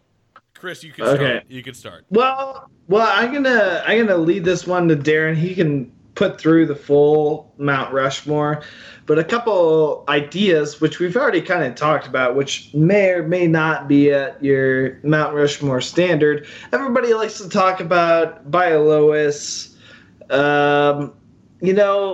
Yeah, put him on your Mount Rushmore. But I would say you have to have Morassi. You have to have Theriault or Thoreau, depending where you're. St. Louis boys would probably say Thoreau, but those are my two guys you got to throw up there. Bonvie, he's another name that a lot of guys are probably going to put up there, and there's nothing wrong with that. I'm not taking down. I'll take flack for this. I throw Bonvie in the Enforcer Mount Rushmore. Well, people like it or not, I throw him on there because he's got the most penalty minutes. He fought fucking everybody. The only one I could see, because I throw, of course, Schultz, Probert, Ferguson, and Bonvie. The only one I think you could replace with Bonvie is Domi, because he's got the most career NHL fights. Other than that, man, that's my jackassery opinion. I would put Domi on my overall NHL Enforcers wall, but Darren, what would you say about minor league enforcers? Well, I'll quickly throw out the NHL one because you just said it. But the NHL one, mine would be Probert, Ferguson, Schultz, and Don Cherry. Oh, Cherry! Let's go! I love Cherry. But that's the thing, though. That's if Mount Rushmore is in Canada. Because Don Cherry is basically, and people, new age fans aren't listening, but young fans now wouldn't believe it. But literally, Don Cherry is a cultural icon in Canada. Yeah. I mean, people nowadays go, I never liked him because they're trying to be PC or whatever. But in when I was growing up in the 80s and 90s, Don Cherry, we had a vote across Canada. It was like I don't know how many months it was like a whole big thing. And it was like iconic Canadians, top 10 iconic Canadians of all time. And they had like voting across the country. And I don't know if Cherry won, but he was in the top like 5, and he's in there with like, scientists and shit and like Terry Fox and stuff, he shouldn't have won, but I mean, but that's how important he is at the time. Right. Oh, yeah. Sorry to cut you off, but I mean, the best way I could see Don Cherry is like, he's like the Canadian version of Uncle Sam almost, like he's just, everybody knows him. Yeah. Well, that was the thing. And it was like, like he's a patriot, and it was like, and he was always, but he was always sticking up for because he always stuck up for Canada all the time, right? So that's like, and like when I grew up, of course, this was before internet and social media and satellite, so it's like we were really isolated, right? So it was like that was like our world spokesman was Don Cherry, right? And he promoted the hockey that we wanted. At the same time, he was legitimate because he played. And he did it, and he fought, and maybe he's a coach, and he was, I think a lot of these young fans don't realize that he actually played for 20 years and was like coach of the year in the NHL. They just look at him like he's some goof on TV. But it was like, no, he's legitimate with everything he says too. So he has credibility as well. He's not just some media talking head. And I mean, and it's like anything. I mean, even going to I don't agree with everything Cherry says, and I mean, and Don, especially nowadays, I mean, he gets a little out there, but it was like, but when it came to actual knowledge and stories and hockey, I mean, he's second to none. And I mean, you don't have to like him, but I think you'd be very ignorant in the fact that if you dismiss him as just some goof, I wouldn't do that. But no, in terms of like a Canadian, well, I'll put it that way, in a Canadian Mount Rushmore, I would put him on it. Right. So in a non-Canadian Mount Rushmore, sorry to cut you off, Chris. In a non-Canadian Mount Rushmore, who you got besides Cherry? Who did I say? Probert, Schultz, and Ferguson. Yeah, well, see, I never thought about it other than that because I was always at Cherry. So, don't we? Well. Yeah, Tiger Williams. Yeah. All-time penalty unit leader. There you go. That's a good one. Yeah. I respect that, yeah. I would say that, it's like when I was growing up, before I knew a thing about hockey, my mom was teaching me about the Plager brothers in St. Louis, and they are like the ultimate emblematic Blues. I mean, come on. Talk about wearing, a symbol on your sleeve. They were a symbol on your heart, like the Plager brothers. Well, here, I'm going to ask you, Chris, I'm going to ask you a question just while we're sitting there. Yeah. Like growing up in the area and stuff, did you know, before you got on hockey Twitter, I mean, you do now, but before hockey Twitter and all that, did you ever hear about, because you're so young, did you ever hear the name Bob Gassoff? Is that talked about in St. Louis? I would say a little bit, but not as much. Unfortunately, like as much as you kind of have to dig into the records for him, which is really sad because he really was like the heart and soul of the Blues in that era. And you talk to any of those guys that played, and they say like, I was tough, but Gassoff was tougher. And it's really sad. And I connected with another Blues fan on Twitter. I'm going to look up his exact tag here. It's like Gasser3, I think his name is, Yeah. I know who you're talking about. Yeah, we follow each other. Yeah. No, I love that guy. And I met him, and I was like, the first time I met that guy, I told my buddy, I was like, I'm going to go meet a Twitter buddy. If I die, my body is probably in the river. Which is right next to the bar where I met this guy at. And I met him. This is who I'm meeting. This is suspect one at the cop test. No, exactly. But I met him. He's actually a fantastic human being. And his favorite player is Bob Gassoff. And he's helped me learn a lot about Gassoff. And the bar we go to is Bobby's Place, which is Bobby Plager. And I don't think he actually owns the bar. His name is attributed to like one or two bars in the St. Louis area, but he sometimes shows up. So I actually met Bobby Plager at Bobby's Place this last time I was home in St. Louis, and I totally geeked out, right? Like my mom was telling me about Bobby Plaggers since I was like 3 years old, right? And totally geeked out. Bobby Plaggers in the bar, and I go up to him, and I'm like, "Excuse me, Mr. Plager. My mom's been telling me about you. I'm been big fan my whole life. Like, I just want you to know that, and I want to know what you think about like what the modern team is doing." And he was the nicest human being, like the nicest. And that is another thing about those old-time tough guys. They are so grateful and happy to be embraced by whatever community they're in, and he's just like a perfect example of that. But yeah. Unfortunately, Gassoff was kind of forgotten. He doesn't deserve to be. I mean, like you talk to anybody that played that at that time, and they say he was like the toughest guy around, and there's very limited footage. I've seen it. I've seen the footage out there, and he seems like a killer. But I obviously was not alive in 1970, so so that's the other. Well, that's the shitty thing with the Gassoff thing, and I'd love to do like being the big fight footage nerd. There's just like nothing of him out there. It just sucks. Yeah, there's like zero footage of him, and yeah, it's a shame because like I said, I hear all the stories, and unfortunately, no footage. Sorry to cut you off, man. It's like the same thing with like Fatiu. There's a lot, like there's no footage of Fatiu, but everybody who saw him was a lot of his WHA stuff is missing, and that's kind of when he did a lot of his fighting. Right. But and that's the thing. And Fatiu, and I mean, like you said, right? You get like older than me, but you talk to the older guys, and he's like the guy, right? They'll have him in like their top 5 all time. Oh yeah. And it's like, and I watch him from the footage that's out there, and it's just like, I don't know. I'm not knocking Nicky, but it's just like, at the end of the day, I just like, for me, I'm like, he just didn't fight enough. Right. And I mean, I don't know, he didn't fight because people were scared of him.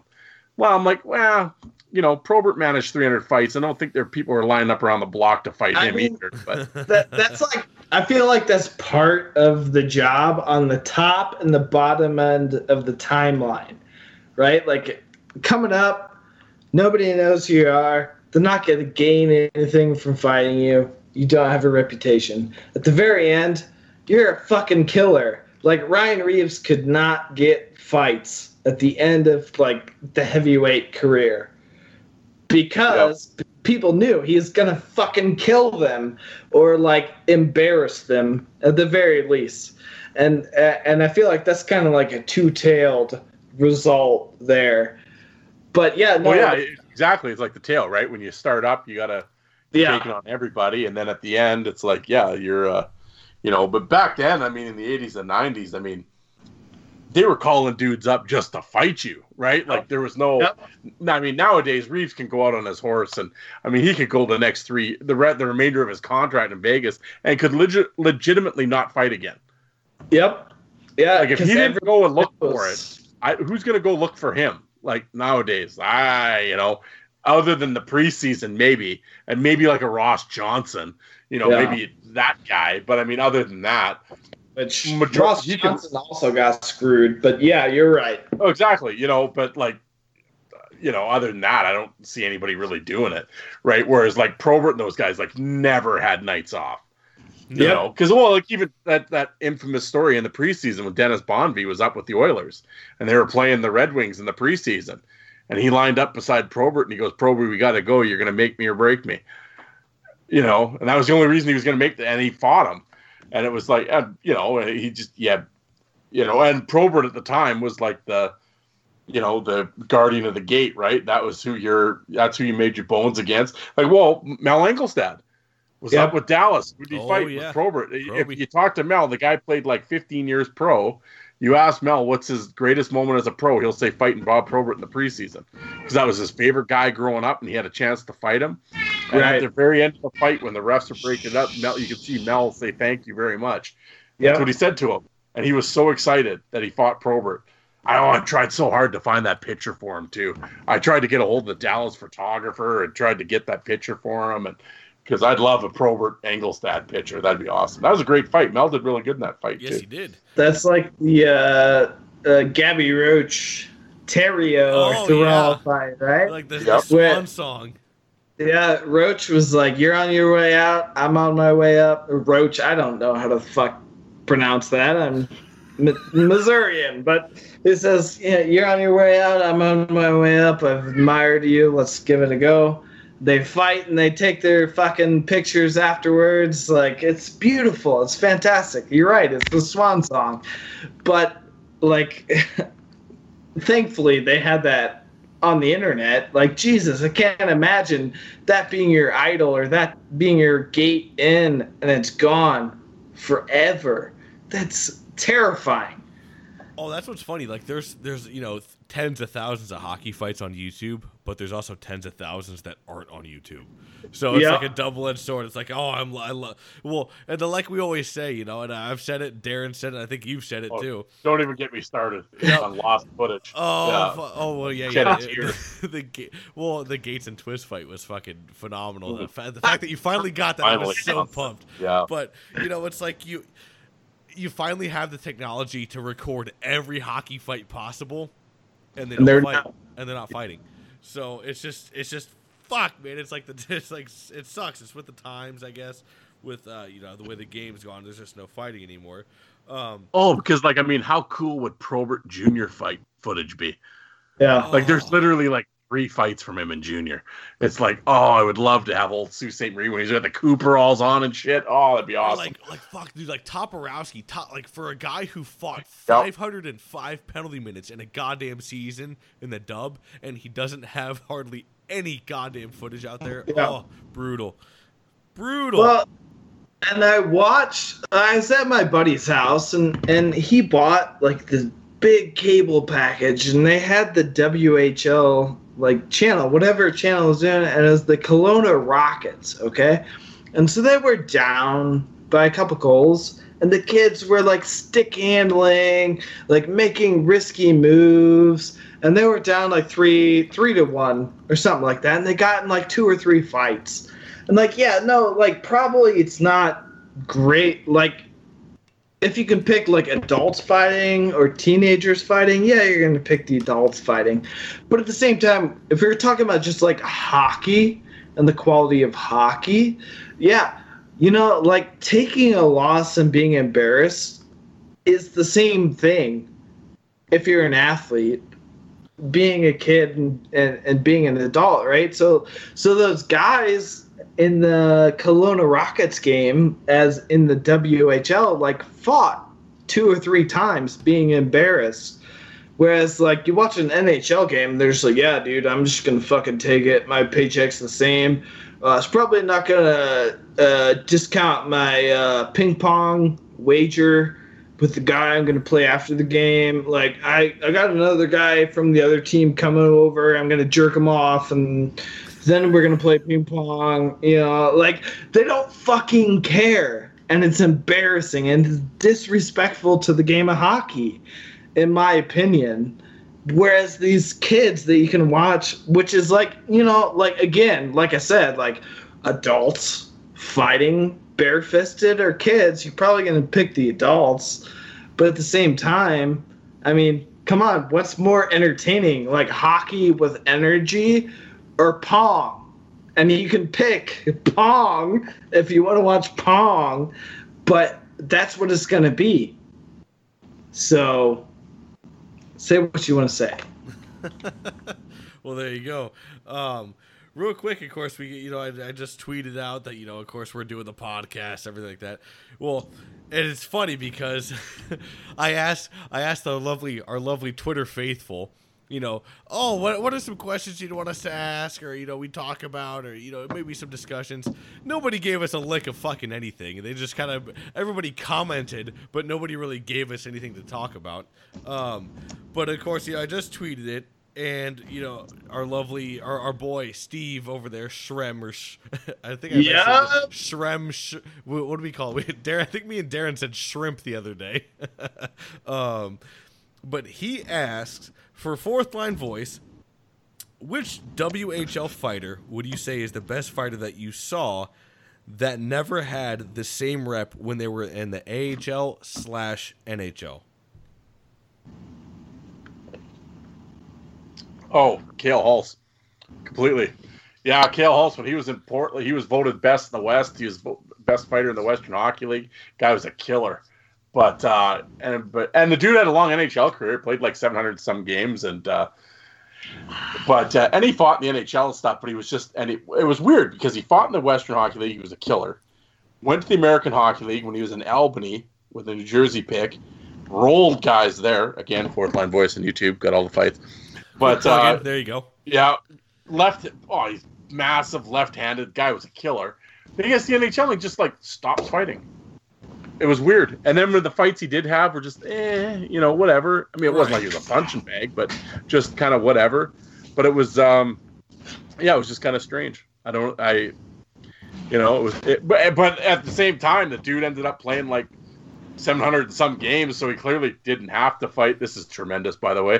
And, I know what you're reading. It's tremendous. But, like, oh, shit. When he got up, I thought it was going to... Oh, my God. Chris is fucking drunker than a fucking skunk right now. Right. Well, of course, people can't see what we're talking about, but yeah, our Doc left to go take a whiz, and I thought he was going to fucking lip stand when he stood up. Oh, I thought he was going to have a permanent face planted in the fucking drywall. My God. Anyway, go on, bro.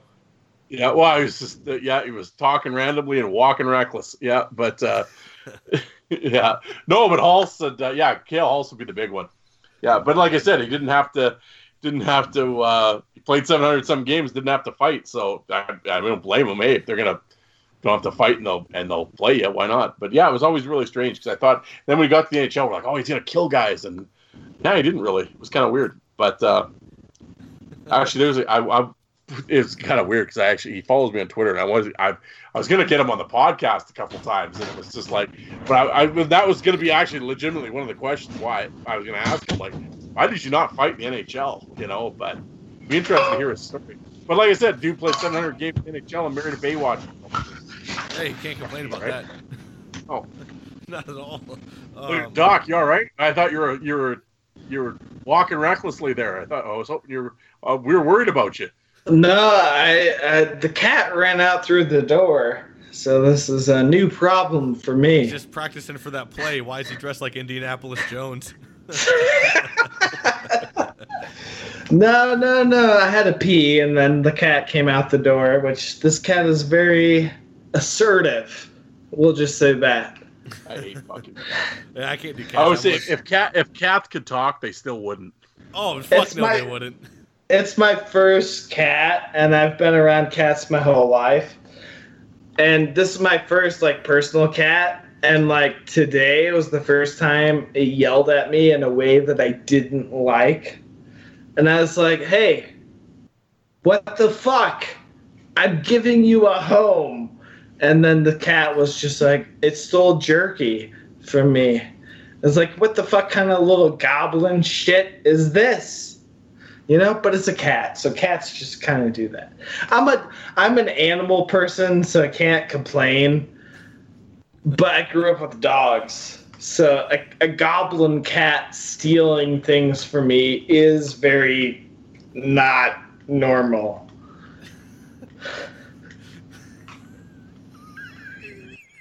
Oh shit! I'm sorry. Holy fuck! I'm gonna say now this is the greatest podcast I've ever been on. It's true. Wait. Hold on. You're making William and I look like stone sober in the Lindros. I got a question that'll end all questions for Chris. Chris. Sure. What do you think about that bitch, Carole Baskin? I mean, that bitch down in Florida, Carole Baskin. Okay, so I gotta put a divider down. I did volunteer/intern at a conservation dedicated place. They did a good job. I respect it. However, I think that bitch down in Florida, Carole Baskin, murdered her husband. I think it'd be really easy to do so. I mean, it's a fucking tiger. You watch this show, people are saying no evidence would be around. That's fucking stupid. You just don't feed the tigers for a while, and then you plan your murder when it's about to rain, you kill the guy, and then the tigers eat him, and it rains. Like, that's all the evidence. Oh, the tigers are very hungry. They're going to eat him. They eat bones. The rain comes down. It washes the blood away. It's gone. It's gone forever. That's as simple as it is. All right? I live in the bush sometimes. Okay? Whoa, Lions. Whoa! What kind of podcast you turning this into, bud? This was a hockey podcast, and this turned into some Jenna Jameson shit real quick. Sponsored by Manscaped. Yeah, sponsored by Brazzers. Oh, no. I think you people should know. But, anyway. You people. All right. That got some people lost their jobs over don't that. like hockey fights. No, that is I'm fully on board of that, because if you watch... Listen, guys, I'm kind of intoxicated, so I'm being lured into this one. Wait.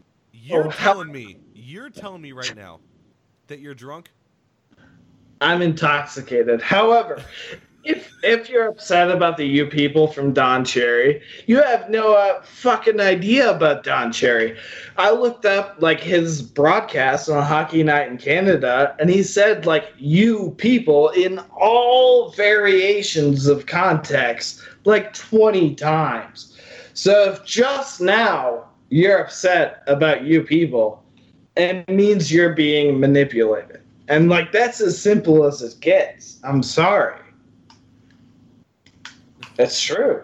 He actually says it on my outro on my podcast. He does. He Yeah. does. And you people Like that my- don't like fighting in hockey, how many of you got a cup of coffee while that was on? He says it like, and I looked at it because I remember I was in South Africa in the bush when he got fired. So, like, what the fuck else did I have to do on the internet?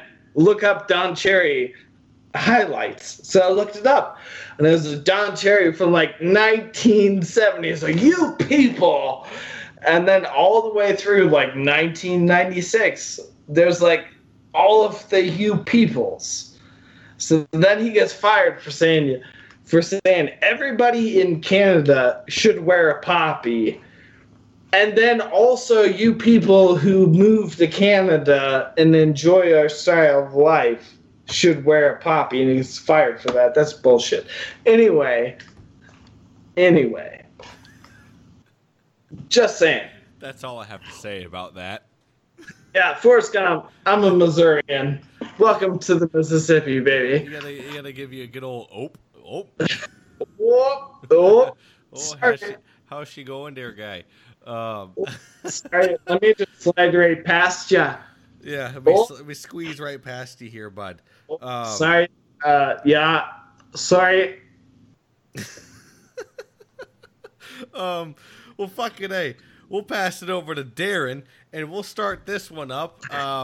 And we talked about it earlier, actually. Fuck, I meant to get a sweet segue in there, and of course, my dumbass just went right over my head, and I got enthralled in the conversation. But we talked about Lucic and Reeves, and that fight never happened. So, what are some dream matchups that you guys wish would have happened? Like, what are some fights that, you know, never met up? And like on the last episode, you know, Rob Ray never fought Probert, and that's actually on a lot of people's list is Rob Ray fighting Probert. They wish they could have seen that. So what are some like, I guess, hypothetical matchups that you wish you could have seen? Engelstad versus Morasti. Oh, that's a good one. That's it. I'm done. That's the drop. biggest fight I wanted to see was that's that one. Mic drop. Yeah. Well, actually, maybe Rocky Thompson versus Engelstad or Rocky Thompson versus Morasti. Throw him in there, too. God, I love Rocky Thompson, man. Like, fuck. Oh, he's tremendous. He is. He really nice is. guy, too. Oh, yeah. And hey, James Myrtle, how's Rocky Thompson doing for you as the AHL coach? Is he just some dummy that doesn't know what he's doing? It's like, plug that into your fucking calculator. Oh, you see Myrtle today, he was, he did the round table there discussion with Bissonnette. And I was like, and Bissonnette thanked him and the two other guys that he was on the show, blah, blah, blah. And I'm like, yeah, same guy that Myrtle would write probably how many countless articles about what a piece of shit Bissonnette was when he was playing. But, Myrtle just loves him thanks, Biz. Oh, fuck you. Oh, yeah, like you always say, our friend Biz is joining the round Yeah. table today. Our buddy. Oh, exactly. Our boy. Yeah. Yeah. Yeah. Meanwhile, you couldn't fucking sewer him fast enough in the Globe and Mail when he was playing in Toronto, like when Phoenix would come to Toronto. Yeah. Yeah. No joke. No joke. So, Chris, what are some matchups that you wish you could have seen? Literally anybody versus Matt Cook. I mean, it's a shame. And like read low.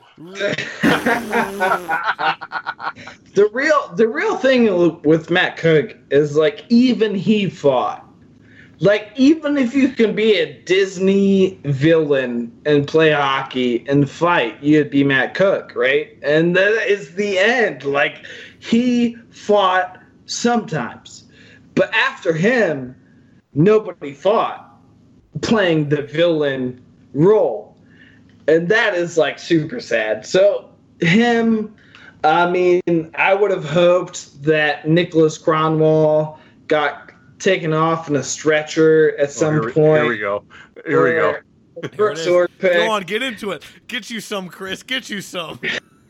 I mean, like, okay. Who is this Kronwall guy that you speak of?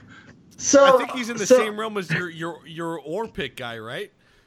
So my deal with these guys, and I appreciate their effectiveness as a player in terms of chipping in sometimes when it counts.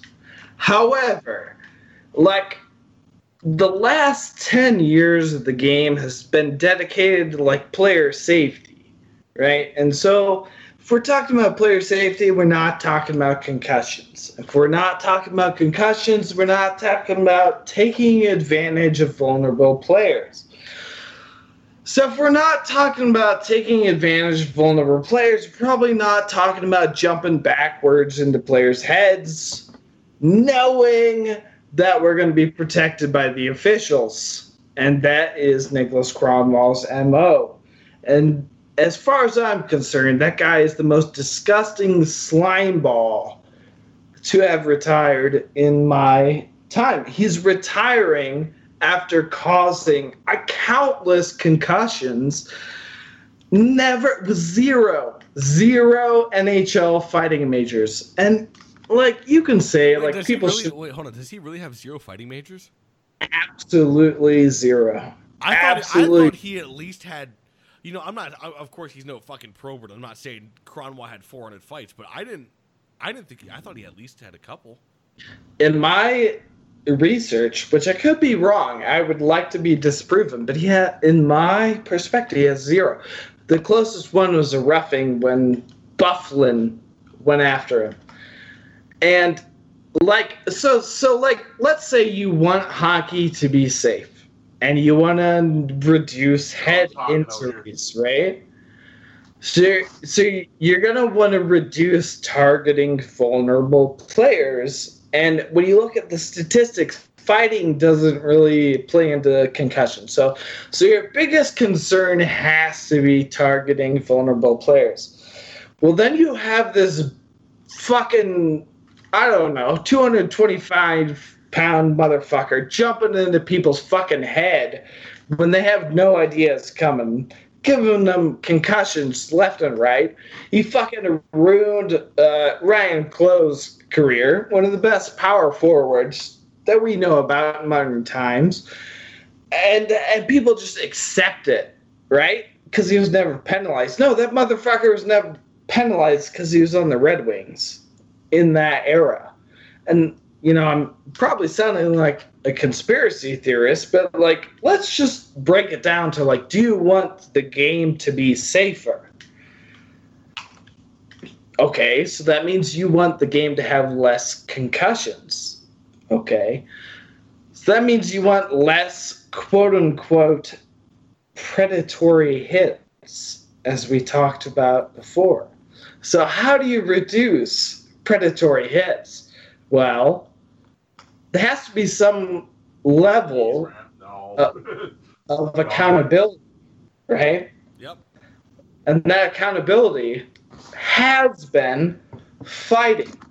But if this Ronald McDonald clown is jumping into people's fucking faces with no risk of being penalized because he's on the wings in the late 90s, early 2000s, he's not going to stop playing that way, which is the exact same way we have fucking Kadri cross-checking people in the face. So we got this pathetic piece of shit slime ball, Nicholas Cromwell, jumping into people's faces, causing concussions left and right, retiring with 0 fighting majors, and he is appreciated as a hero. And to me, that is fucking gross. That's disgusting and pathetic.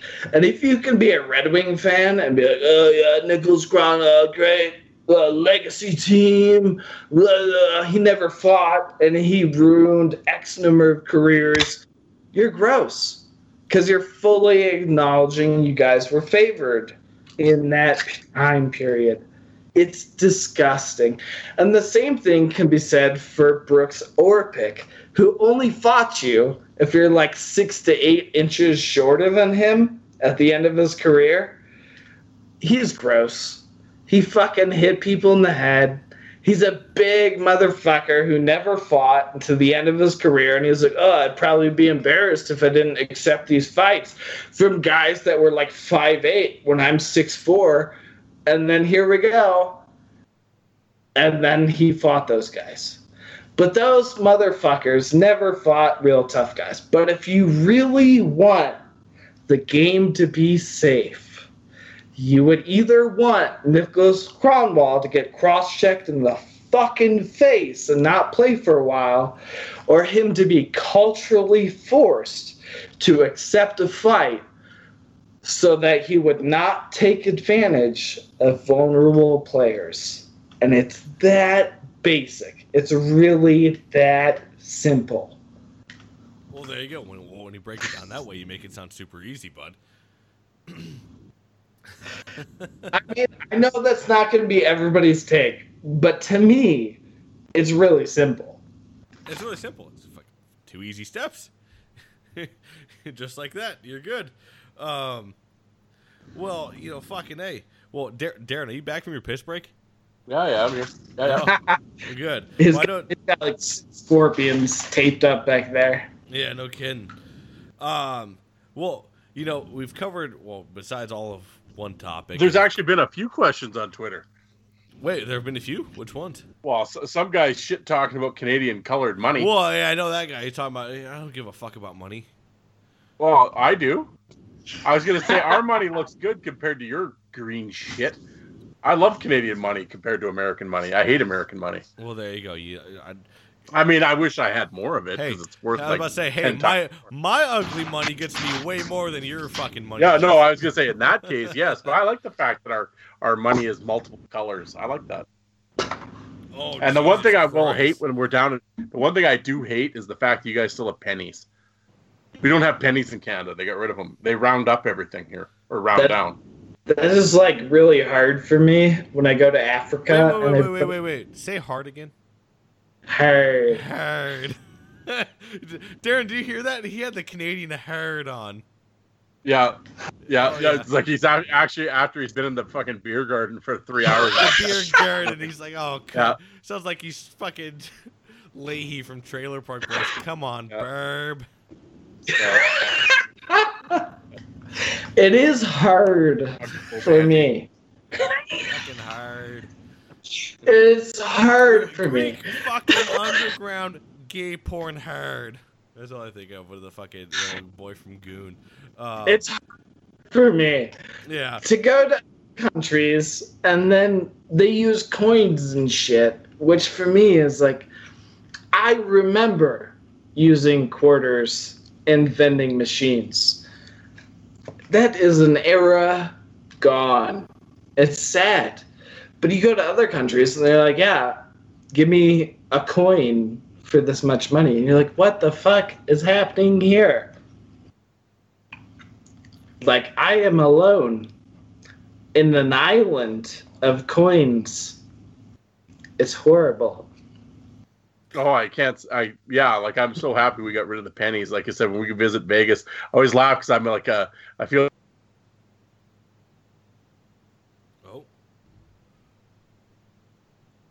Did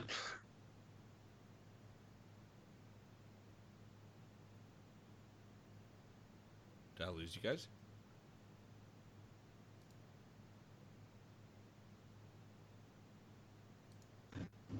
No, I like the fact that our money's different there we colors. go. I like it. Fucking A, I lost connection with you guys. Must be the fucking storms coming in. My bad.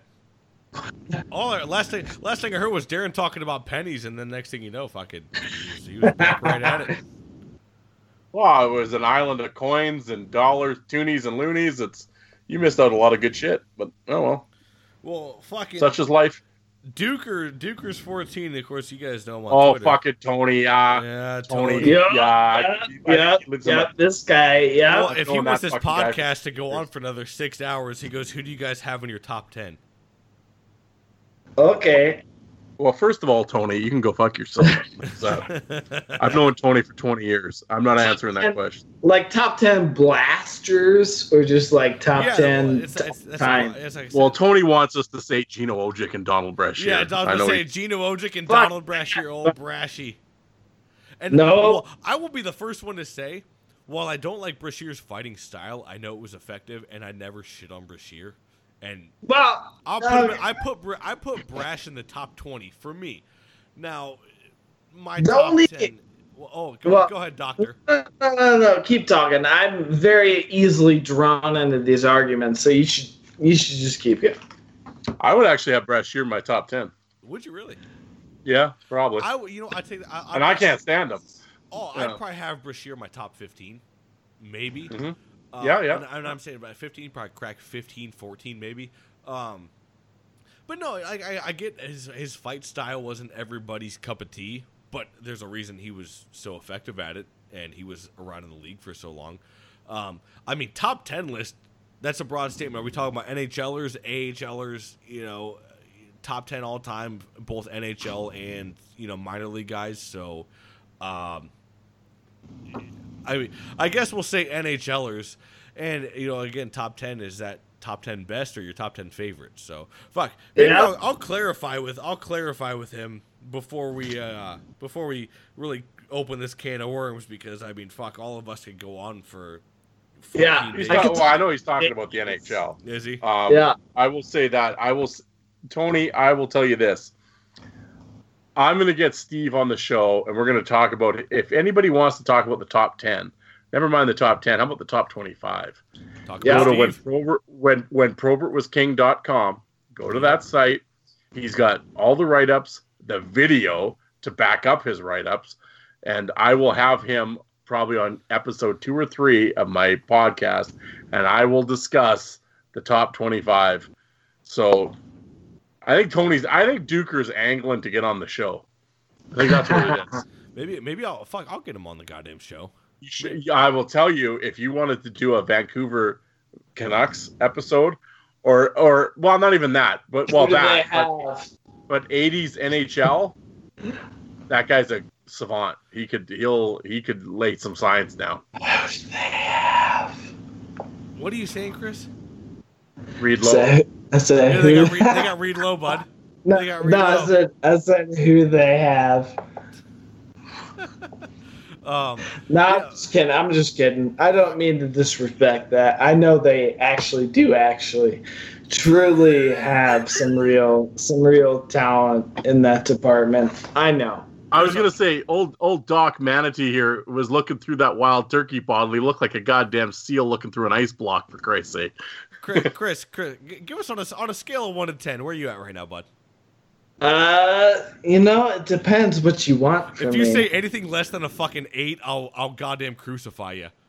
No, I say I'm about a 6.3. No, that's less than an 8. I was walking through the kitchen and I told my wife, I said, I'm doing a podcast with a guy in Florida, and the other guy is the drunkest guy in North America.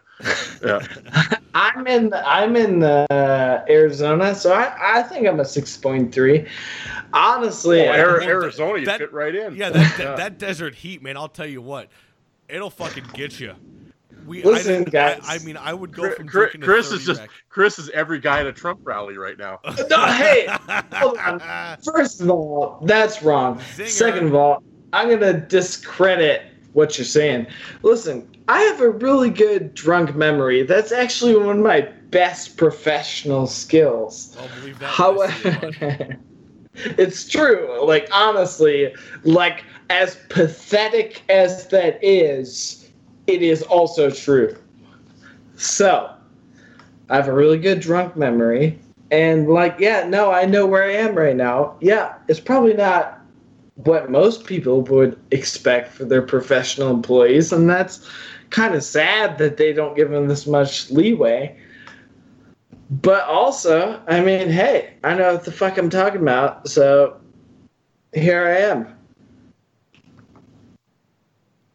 I completely agree. Anybody listening, go to what is your Twitter handle? It's Manatee, right? Chris Manatee? At Chris Manatee / CCal. No, it's not. Which is, there you go. It's not Yeah, I was Chris gonna say Manatee his / Instagram. It's at sea, like the ocean, like the sea, like SEA _, and then cow, like like what they call manatees. Yeah, sea cow. I was gonna say Chris his Instagram account is tremendous. When he's got the pictures of like the wilds of Africa and like elephants and shit. Tremendous. It's like goddamn like you're subscribed to the National Geographic. But not only National Geographic, but it's a guy that will like get drunk and talk about Reed Lowe with you, as well as elephants. I mean, you notice how I keep throwing in Reed Lowe? Well, wait, Darren, why would you keep throwing in Reed Lowe? Oh, I don't know. Yeah, it's almost like it's a contagious thing. It's like it is. It's like the more you say Reed Lowe, the more I want to say Reed Lowe. It spreads, man. It spreads. Well, it's spread like the goddamn corona. It's the Reed Lowe virus. I don't think it's as contagious. I just don't think it's as contagious as the coronavirus. What are you going to do? I'm not knocking Reed Lowe because I want to get him on my show. I love Reed Lowe. I watched him play with the Moose Jaw Warriors in the old Crush can. Yeah, but... I told Alec this. I like Reed Lowe. I respect him. I like him. I have nothing wrong with him. We can disagree. It's not a problem to me, right? That rhymes. But I don't hold that personally. I've already buried that hatchet. It's done.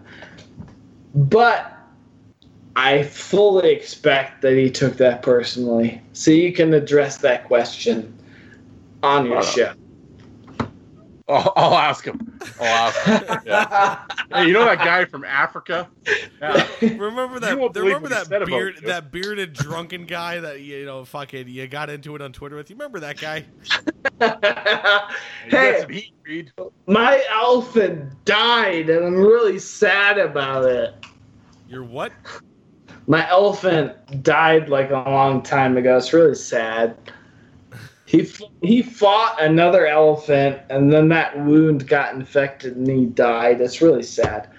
But elephants fighting elephants is a positive thing, just like hockey fighters fighting hockey fighters. If this isn't the most educational hockey podcast anybody has been a part of, then I don't know what is, because we're learning. You know what I always say?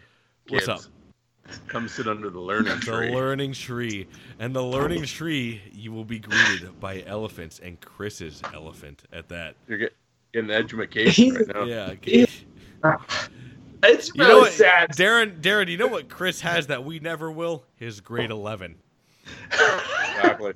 Yeah. Big school words. It's a really sad story that I don't want to go into. But he lived the life of being killed by another elephant in a fight, which is way better than being shot by somebody else. I was just saying, that's an honorable way to go out. Right. So it's the same thing with hockey players, right? Like, at least he fucking fought somebody, as opposed to being fucking taken out in some bullshit pussy shit about no fighting and all that.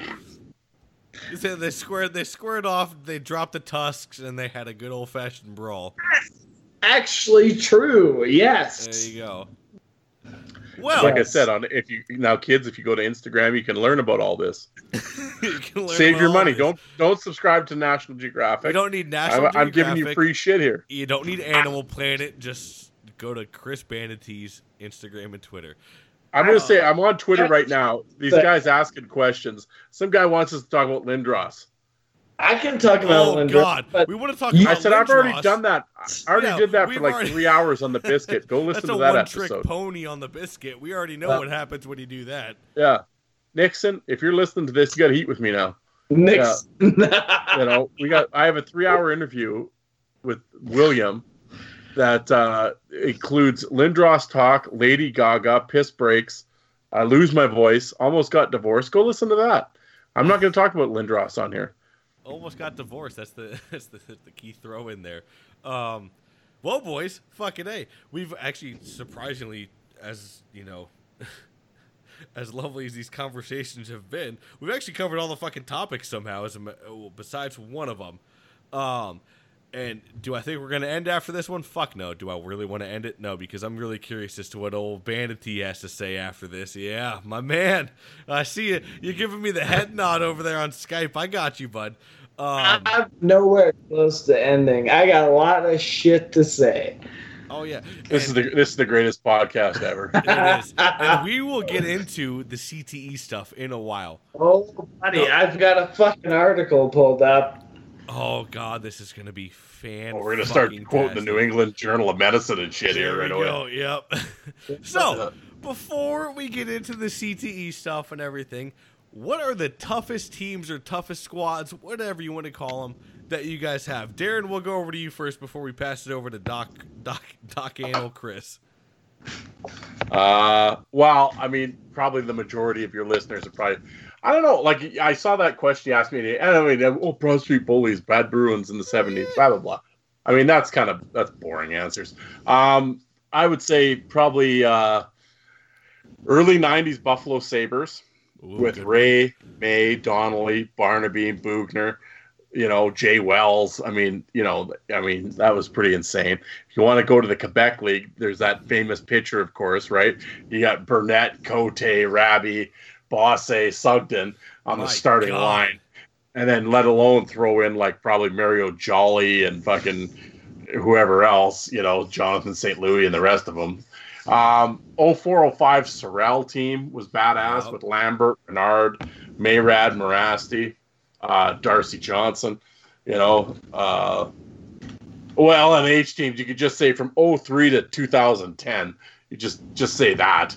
Don't forget naming guys, just list the LNH teams. Yeah. Because every team had 7 guys, But NHL wise, yeah, I mean, outside of lots of teams had like duos. Actually, I was gonna say that was my next Twitter tournament idea, was duos. Well, please tell me, Joe Kosher and Tony. Joe Kosher, Bob Probert, Tony Twist, Kelly Chase, they're all exempt from that, correct? Yeah. The St. Louis Blues Department of Player Safety. Department. The 2-badge system. Oh, yeah, you got Chase and Twist and, yeah.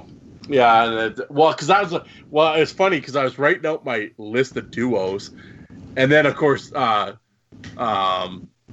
Joe did the Islanders one tournament. So I was like, okay, well, I'll hold off and let Joe do his Islander one. I won't say anything about my duos one while that's going on. But I have a list here, and you can hear it. I'm at about, what am I at? Oh, I actually got them all. No, I'm at 63. I need one more. But yeah, I got like, it was interesting because it's like, okay, well, I got to get Kimball in here somewhere because I love Kimball. Yeah. But Kimball and Chase could have been a duo, but it's like, more people know Twist. Right. So it's like, okay, I'll go with Twist and Chase, and then I'll figure out something for Kimball. But yeah, it was 64 duos is the next Twitter tournament anyway. No. Didn't you have a duo tournament at one point? I did one like 3 years ago. Yeah. I was about to say, I thought you did. Because I remember, my lonely ass being in the barracks out in the Marines and fucking seeing that and voting in that. And... It was at Christmas time. Yeah, it was. And Semenko and McSorley won. Yes, they did, and I think we talked about it because it was before you really started the podcast and got it going on. Oh, Apple. I didn't have a podcast then. Yeah. Well, no, the podcast was on like YouTube or Apple, or no, it wasn't. It wasn't Apple. It was just YouTube. That's right. I had the first 3 episodes on YouTube. Yeah, you and me recorded one, and I was fucking shithouse. Probably about like old Vanity is right about Listen, now. Listen, guys. I would be fine driving a car in a nature reserve in Africa. Okay, like that's reality. You'd be killing more than one elephant. I can tell you that. No, I've done it. I'm okay. I understand. Yeah, I'm intoxicated. That's fine. Hey, what do you drink when you're over there? My beer is Budweiser, don't you? No, Does it take like 3 days to get it shipped in by the Nile and shit? No, I can go to a hockey. I can go to a bar. Well, okay, so I can go to the store every 45-minute drive, but that's actually like a lot in Africa time. But Africa time. I get Black Label as my beer over there. Carling Black Label as my go-to beer. And then for my whiskey, there's Harrier whiskey, which is a South African brand of whiskey. And I kind of like it because it's not very good. But it's kind of you're living in Africa. You're living in the bush. Why would you expect to drink good alcohol? So that's kind of how I view that. But yeah, Carling Black Label is my beer that I go to, and it's really popular over there. Whereas in the States, nobody has any fucking idea what Carling is. Well, that surprises me. Yeah. At all. And Carling actually in South Africa put out a good anti-domestic violence program last year. So they, when is really well produced in their package advertisements, which I appreciated. But I try to partition it so in America I drink this, in Africa I drink this, so it's not the same thing all the time, and that kind of thing. But I did watch Blues playoff hockey in Africa, in Swedish, and I did watch. I think you're speaking Swedish right now. No, I'm not. And I did watch Cam Janssen win whatever the EIHL championship was. I watched the the day after tribute on YouTube in Africa of Cam Janssen winning that tribute, and it's awesome. So Chris, what would be your toughest team? Your toughest squads? Well, I would say what do you mean, right? So the Blues are the inspiration for the Flyers, but they're also the inspiration for even the fucking Chiefs in Slapshot. So there are a lot of Blues references in that movie. The Plager brothers, the same thing as the Hanson brothers. There are a lot of Blues posters in the background of the movie, going up into the crowd and fighting the crowd. That's a Blues thing. All that shit was taken from the Blues, and we inspired the quote-unquote Broad Street Bullies then in that production. So you could say the Blues, you could say the Flyers, you could say the Bruins were one of the last teams to sell out, which I would say also the Blues were one of the last teams to sell out. But yeah, I don't know what your criteria is for toughest of all time. Because you could also throw up the Syracuse, Dorsett, Morasti squad. Wait. Wasn't Sestito part of that? Maybe he's a spot filler. So, me personally, we'll get back to that, and we're going to circle right back around to the CTE. For me, I just want to. I'm not going to say that because it'd be rude. So I'm not going to say that. Never mind. Are you sure? Floor is yours, bud. Like I said, me and you and Darren are fucking this cat. I'm just holding the legs, bud. Never mind. What I would say would be way too rude, so I'm not going to say it. So just keep going. I was just saying, I don't know how neither of you, especially Darren, I'm a little disappointed. You didn't mention the old Danbury Trashers, man.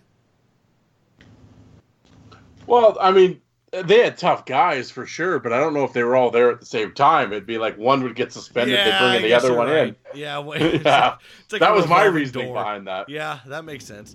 For me, it's the and of course I had to pull up my notes, and I just did this with the Bruce Watson interview. But the 03-04 Laval Chiefs, motherfuck, that was tough. Mark Major, Mario Jolly, Matthew Raby, Craig Martin, Randy Ponte, Pat Cote, Mike Bajorni, Chad Richard, and Bruce Watson on that same team. Like, was Jesus Kopech Christ. on that team too? I don't think Kopech was. Was he there a year before? I think it was the year before, but another tough squad too that Watson played for. Hold on. Watson played in the LNH? Yes, he did. He played in the QSBHL for the old Laval Chiefs. I didn't know that. Les Chiefs de Laval. Yes. And then he played in the ECHL. And listen to this team, and people probably don't know this team at all. But this was the Wheeling Nailers this year. Jesus Christ. That year that they had, it was 01 and 02 was the Wheeling Nailers, and it was Mark Major, Brendan Walsh, Dan Kopech, David Kochi, Ken Tasker, and Bruce Watson. Pack a fucking lunch. You know what they're for. And they were all that, and they were coached by John Brophy. Yep. So you know what they were there for, and you know what Brophy was encouraging. It's like, you know what? This is the end of the line, boys. This is the end of the line. Well, it was funny when you bring up Brophy, when you were talking about like minor league Mount Rushmore. He was actually on my Mount Rushmore. No shit, was he really? With Brophy, yeah. You know what? Hold on. Going back to the Mount Rushmore, we didn't even get your minor league one. We got like the NHL one, and we got sidetracked. So go ahead, give us your minor league one. Oh, it was Bonvie, Morasti, Gillies, and Brophy. Ooh, you snubbed by a Lois. I'll take it. Well, I think just Gillies just did it for so long, right? 20 years. He did. You know. And like the thing about Gillies is I feel like I was almost like betrayed about his like storyline, right? So like getting let into Gillies was like the Islanders fight night, you know? And all you get out of that is he elbows some guy in the fucking head, and that is the end of Trevor Gillies' career. But you listen to his interview about that, and he explains, like, no, I told that guy, you don't run around tonight. The last game was fucked up. You do the same shit. You're going to be in the corner tonight, right? And so that guy ran around, and Gillies was like, okay, we're going to go. And that's how that fight happened. But if you don't know that context from that interview, you just think Trevor Gillies is a monster. He jumps on the ice and assaults people, which is sad because he is more than that. He's just caught in the tail end of that career. Yeah, like you said, right? He's like another guy that came along 10 years too late. Yeah. Which like I said, when I learned about him and I saw those videos, I hated that guy. But when you hear his perspective on exactly how those events transpired, you learn that it's really not that simple. Oh, the Pittsburgh Penguins earned those beatings. They deserved every one of those. Oh, they did. Yep. And as far as I'm concerned, hell yeah. I mean, I fucking hate the Penguins. But regardless, he explains it and he says, They did this to our goalie, and this guy's running around. I told him, buddy, if you're going to keep doing that, you're going to have to fucking fight me. And then he didn't, and then that was that. So, And that is that whole, like, aspect of the game that's gone. Like, you want to show off, you want to be a donkey, fine, but you're going to have to earn it, and that's gone. So. Well, there you go, Chris. Another one of your brilliant explanations. Sorry, Darren. I think we'll pass it over. Well, Chris is on a roll here, so I think we're gonna keep fucking rolling with the punches with Chris. Absolutely. No one tuned in to hear me. No, everybody tuned in for Chris. I have my own show. I can do my own shit. Yeah, this is. I'm telling you right now, if you want to go to, like I was saying, I'm trying to pump your tires here with your Instagram account. I'm trying to get you followers here. We got the Wild Turkey going. We're learning about elephants fighting each other. Reed Lowe. This is tremendous. What was that enforcer name you just said? Some low guy. Reed? Reed. I like that guy. He's a good guy. Whoa. That was a solid bottle pop, bud. That's better than any of my goddamn beers, I'll tell you that. My God, that was a solid one, bud. I like that guy. He's a good guy. You got that one going for you. Them ferrets ain't eating tonight, I can tell you that. Oh, hell no. Those carpet sharks are fucking donezo for the night. No, they're good. I'll feed them. It's fine. The cat is what you really got to worry about because that cat is very greedy. Yeah, the cat's all right. Is it Ranger? Hold on. What's the cat's name? Yeah, what is his name? I think it's a girl, but I'm not sure. But I was going to name it. Whoa. You've milked a mouse before, but you don't know what the cat's gender is? Like, you can't tell that yet? Different. I'm pretty sure it's a girl. I'm going to name it Lady. If it's a girl, because it's very dainty and very sweet and nice. So I'm going to name it Lady. You're going to name it what, Lady? Lady, yeah. Lady or Leahy? Lady. Oh. Like Lady Galadriel from Lord of the Rings. Oh, I'm telling you now, if I really wish the listeners of this could see my perspective. I got these two idiots on my screen. And I'm sitting here taking it all in. This is the greatest high definition podcast of all time. Why do I got to be an idiot? What did I do to deserve that title? No, because you're the ringleader of this whole outlaw mud show right now. I guess I am. This wouldn't be happening without your influence. Yeah, I'm the pimp of the podcast right now. You're the source of this whole thing. You're the epicenter. So, yeah. Chris, and here we go. And I'm going to go on a piss break because I know you're just going to fucking roll with this shit. You yourself, and, besides you being belligerently intoxicated right now. I'm not that drunk. I'm really not. But, like I said to Darren, you could not throw your hat on the ground in 3 tries right now. Could, yeah. Could you? I'm not. Oh, yeah, no, for sure. Like, for real. If it was raining soup, you'd be out in the backyard with a fork right now. Yep, exactly. With the open bottle of Wild Turkey in front of you right now. You've gone away from the glass, from the Yeti, the mug, whatever it is, and you're straight in the bottle. You're just swigging anything you can get at this point. So. Fine, I'm okay. What were you going to say? What are your thoughts? And like I said, folks, disregard his belligerently drunkenness.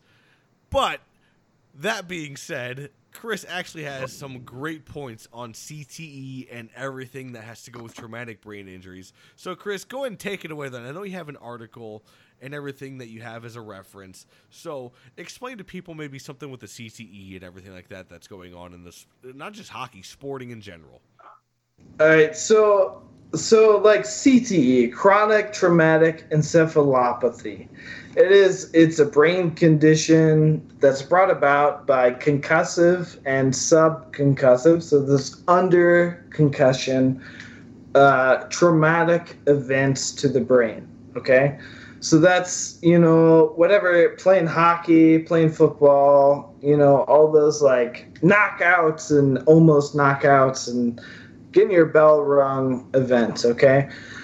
But that was kind of jammed down our throats by the guy who quote unquote discovered CTE, who's Bennett Omalu, okay?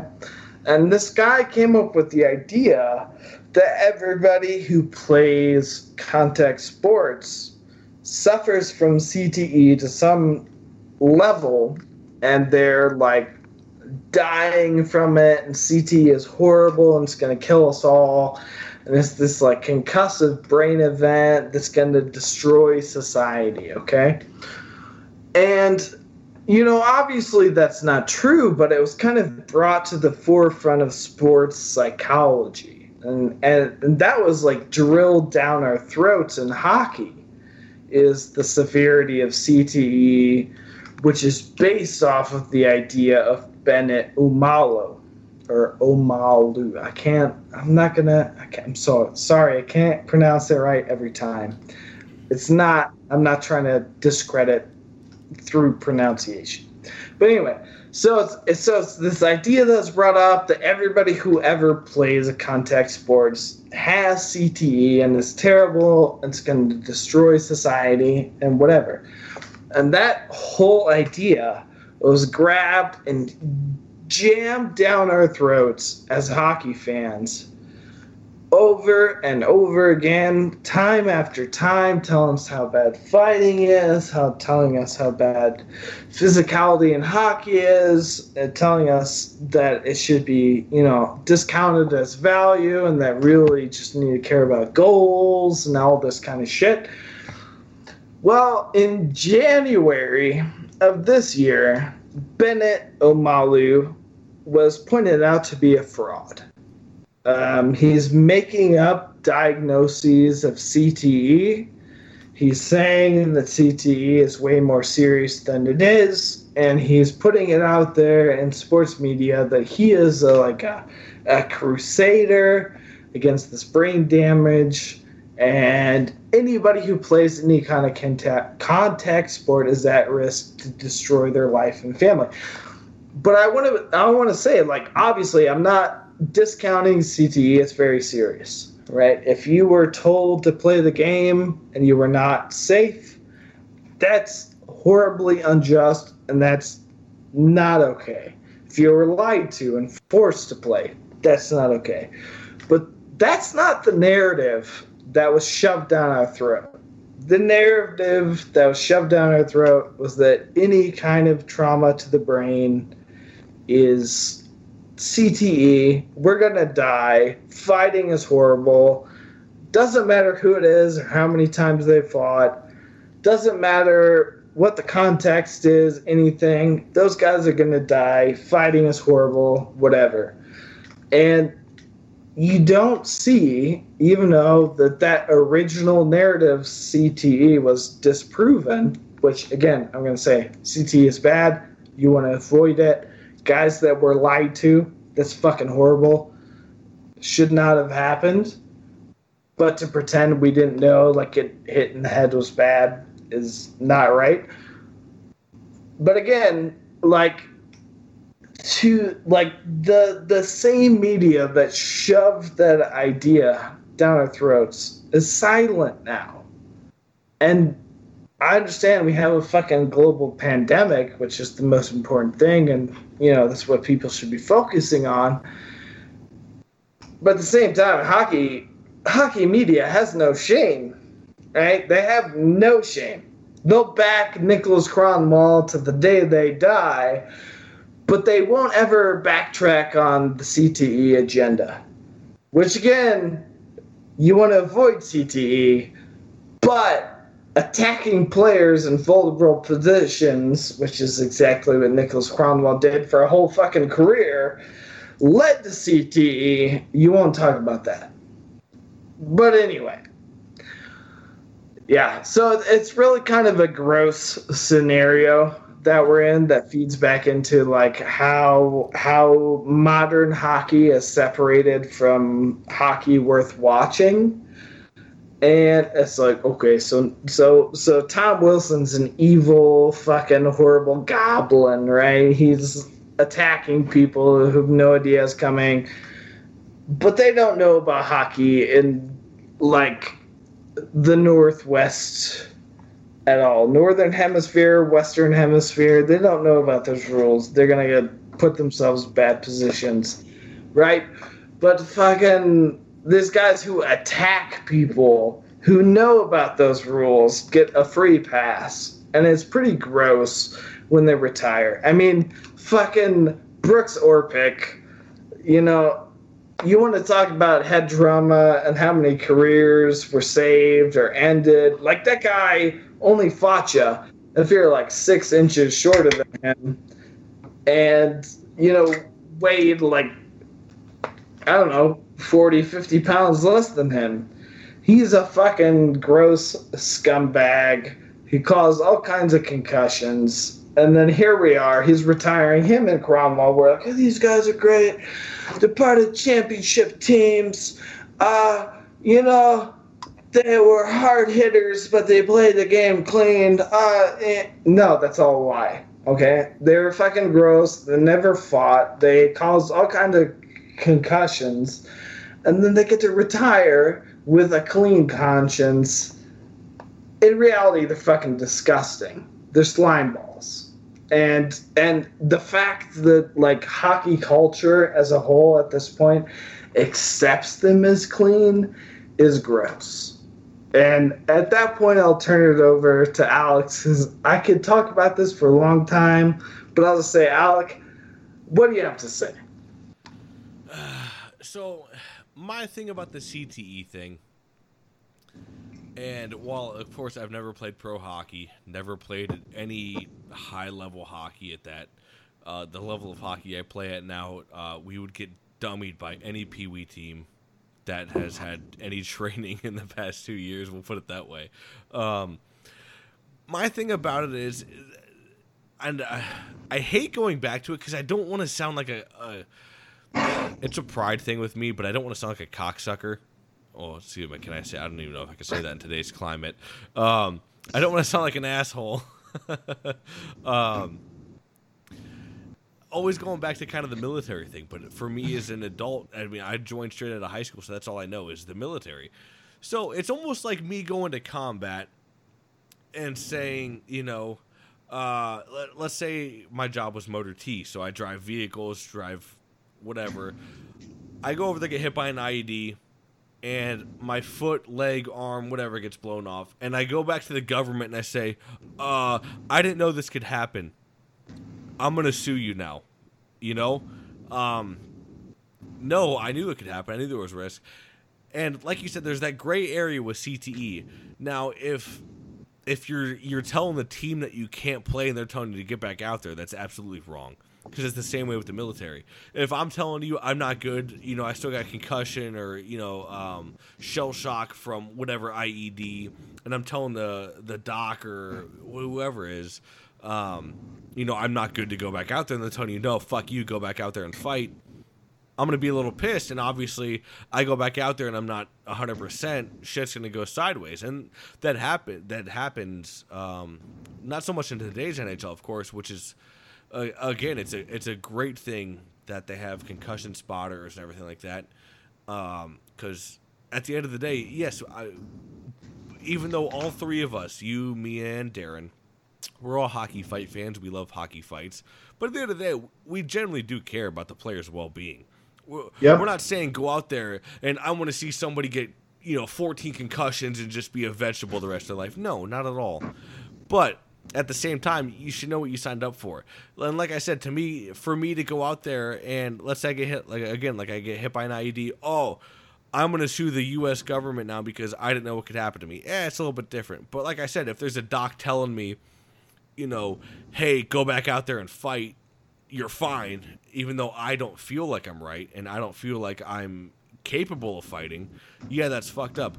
Or, on the other hand, the doc is saying, you know, yeah, you're okay. There might be some minor stuff as repercussions, and you're fine to go out there, and it's based upon your own, and you kind of say, oh, yeah, okay. But the government or whomever, the hospital, withheld information from me.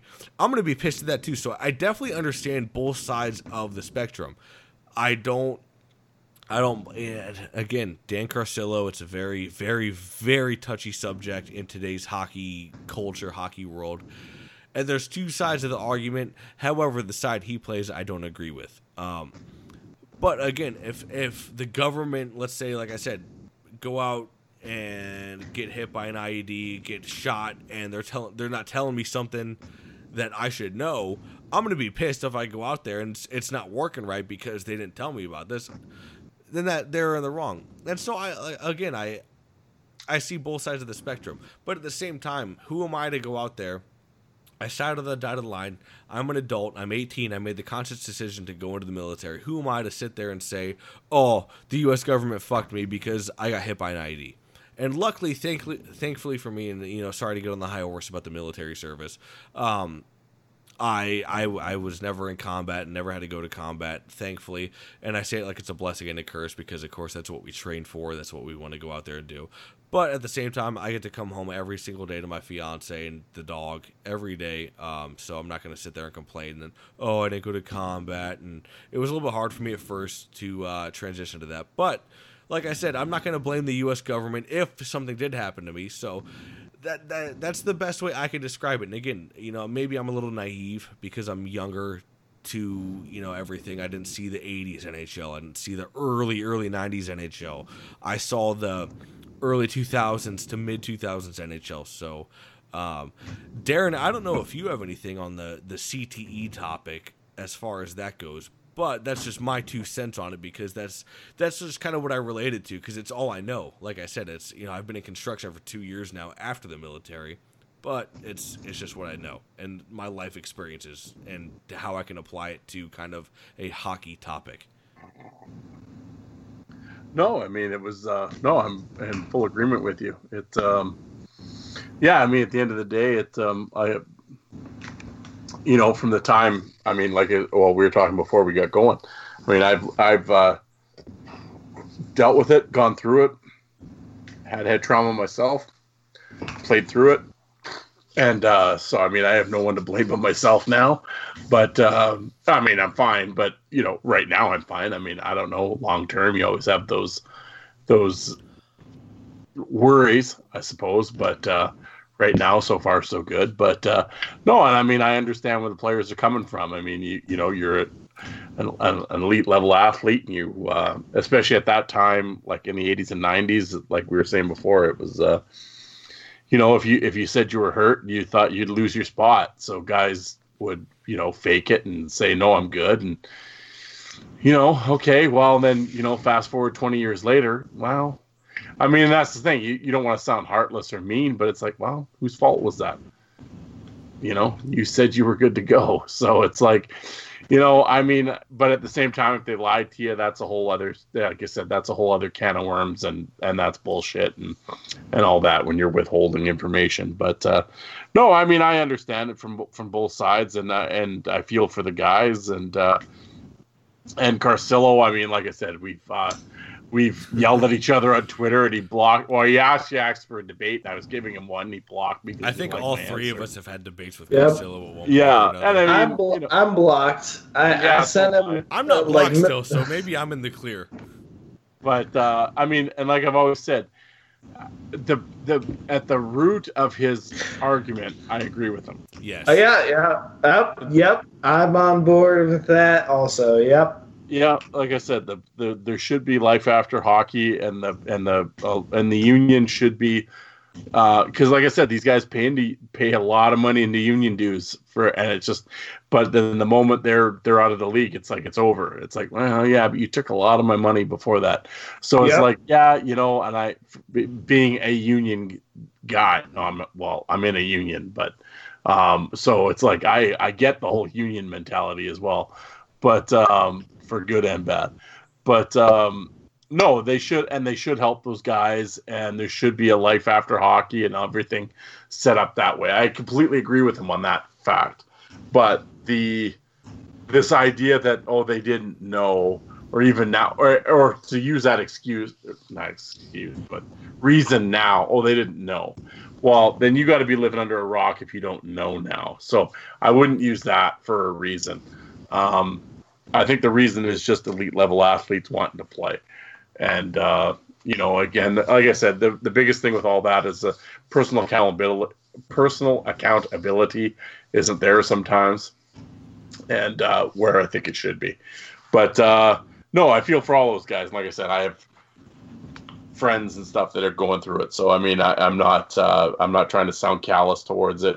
It is a real life issue, but yeah, but at the end of the day, like I said, I mean, I get lots of hate on Twitter and everything about it from the new fans and everything else. And yeah, and I mean, when you talk about fighting, and like I said, with my YouTube account and my podcast and everything else, I've been accused of glorifying violence and everything else. But I said at the same time, you go on and on about body. Well, then take body contact out if you're so concerned about it.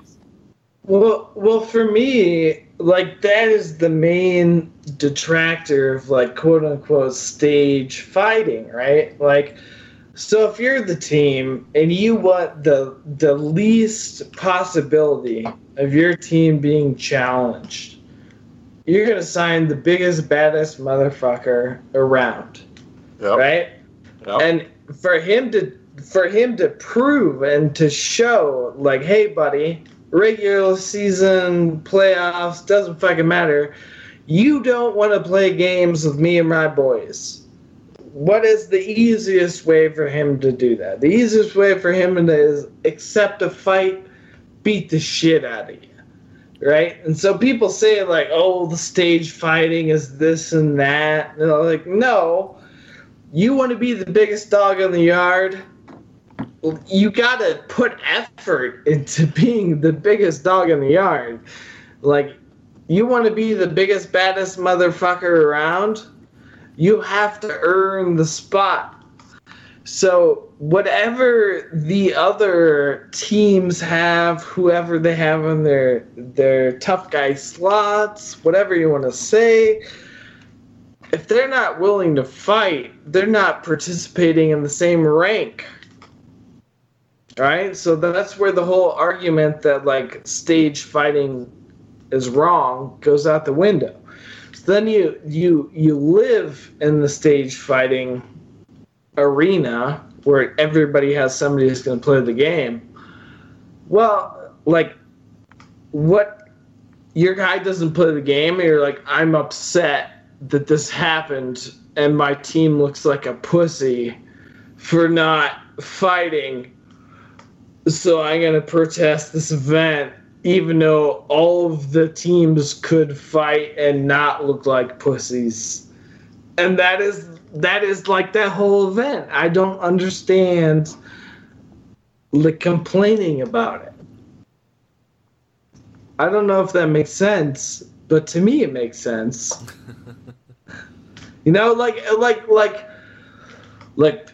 Stage fights, right? So you have the toughest team, and somebody doesn't have the toughest team, so they choose not to fight. Well, then afterwards, they're like, oh, we didn't fight, so we're not toughest, so we weren't ranked as good, and their team looked really soft, and they weren't.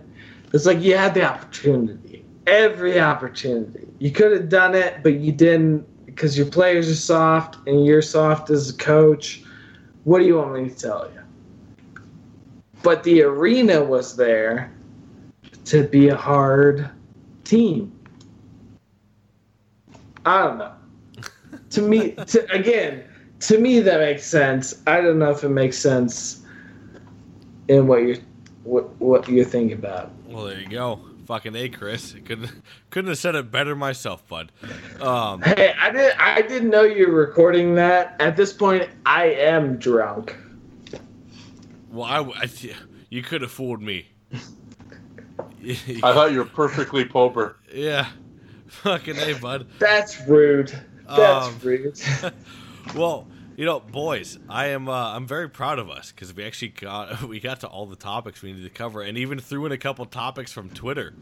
Although we didn't get to Tony's top 10 because we'd have dragged on until about 3 a.m. my time. So we're not gonna get that one in, I don't think. But I'm proud of you, both of you, Chris, especially you. I'm beyond proud of you. I have worked really hard. Yes, and I think I've done a great job. You've done a fantastic job. Like I said, you took the words right out of the mouth. I couldn't do a better job. Well, if they were doing a Molson Cup 3 stars, I know who the number 1 star is. The number 1, 2, and 3 star is fucking Chris Banditti. It's Wild Turkey and Dr. Wild Turkey at number 3 star, Doctor at number 1, and Banditti at number 2. Darren, I tried to not talk over you because I respect you so much. I didn't want to take. Don't even worry about it. I didn't want to take your evening. Oh no, shit! You're tremendous. I'm gonna have you on my show, and we're gonna do this all over again. There you go.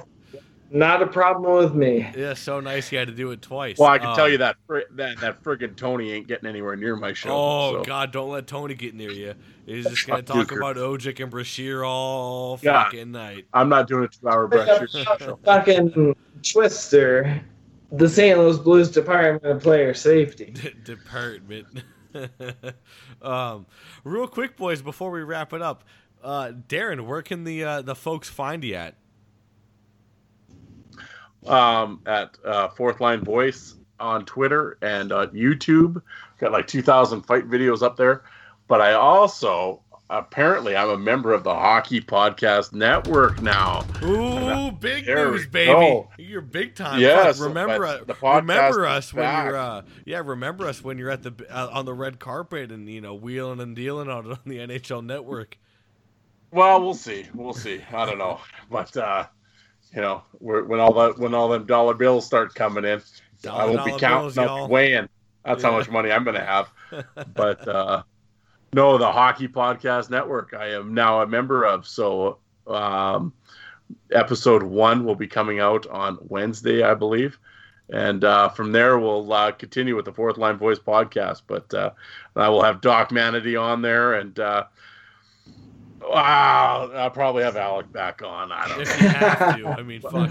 I mean, that's literally if you can't find a guest for another 3 months and you just absolutely have to ask me, I guess I'll come on to your show. There you go.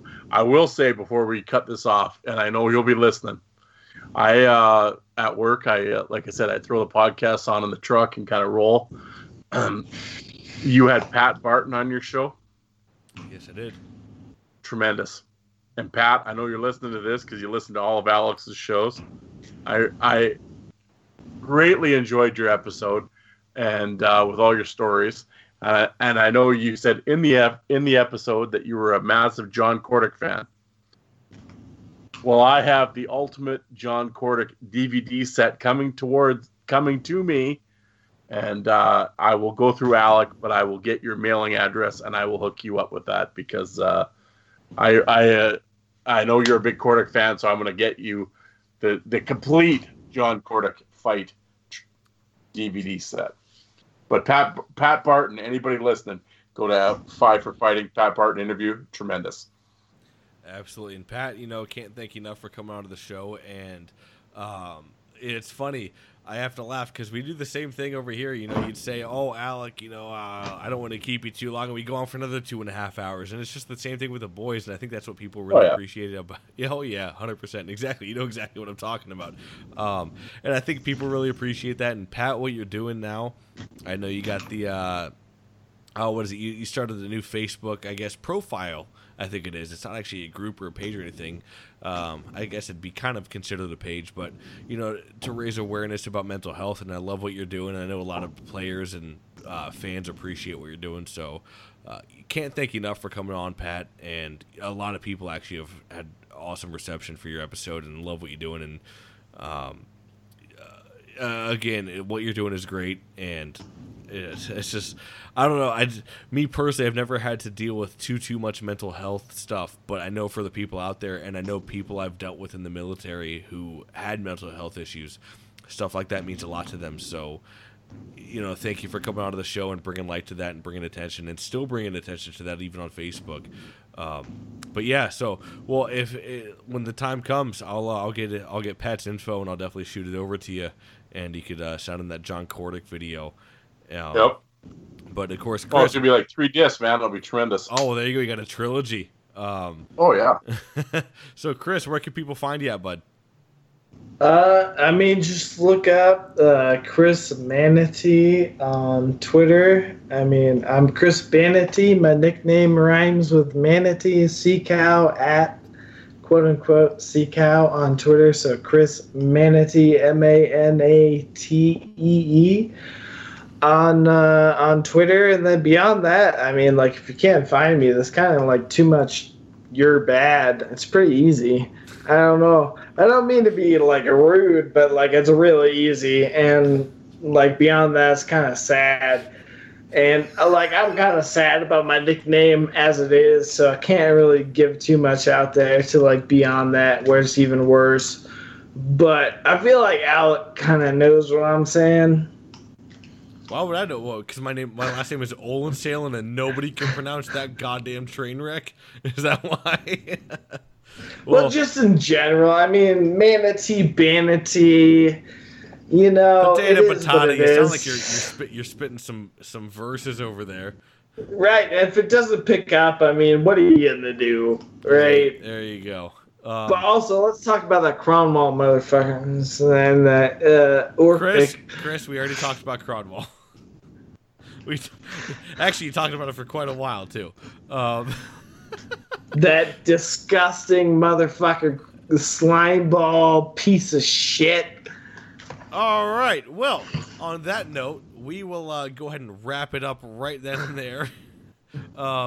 Boys, can't thank you enough for coming on. I really appreciate it. This has been phenomenal. And, for those who have listened to William's Eric Lindros episode, this may have topped it. So who knows? We're going head to head with the Biscuit, I guess. Oh, the Eric Lindros episode at this point looks like Al-Anon compared to this. It's like child's play. Yeah. Oh yeah. Well, anyways, I don't even think I'll do an intro for this, so I think I'll just fucking drop it how it is. So. I wouldn't do an intro or an outro. Exactly. So if you're looking for the podcast account, Five for Fighting at Facebook for the page for the podcast, and of course the Enforcer Appreciation Group, where many former players will chime in, give you an inside look at what it was like playing in the whether it was the show or minor leagues, give you a lot of inside information. And if you're looking for the podcast on social media, you have Instagram, and it's spelled out 5 for Fighting Pod, just like that. And then on Twitter, it's 5 for Fighting Pod. And you search anything, and it'll be there, or even just search 5 for Fighting. It'll probably be like within the top 5. So, anyways, thank you guys so much for listening. If you're still listening, God knows if you're still listening. But we'll wrap it up here. So, boys, thank you for tuning in. Thank you for coming out of the podcast, Chris and Darren, both of you. And everybody have a wonderful day, afternoon, good night, whatever it is when you're listening.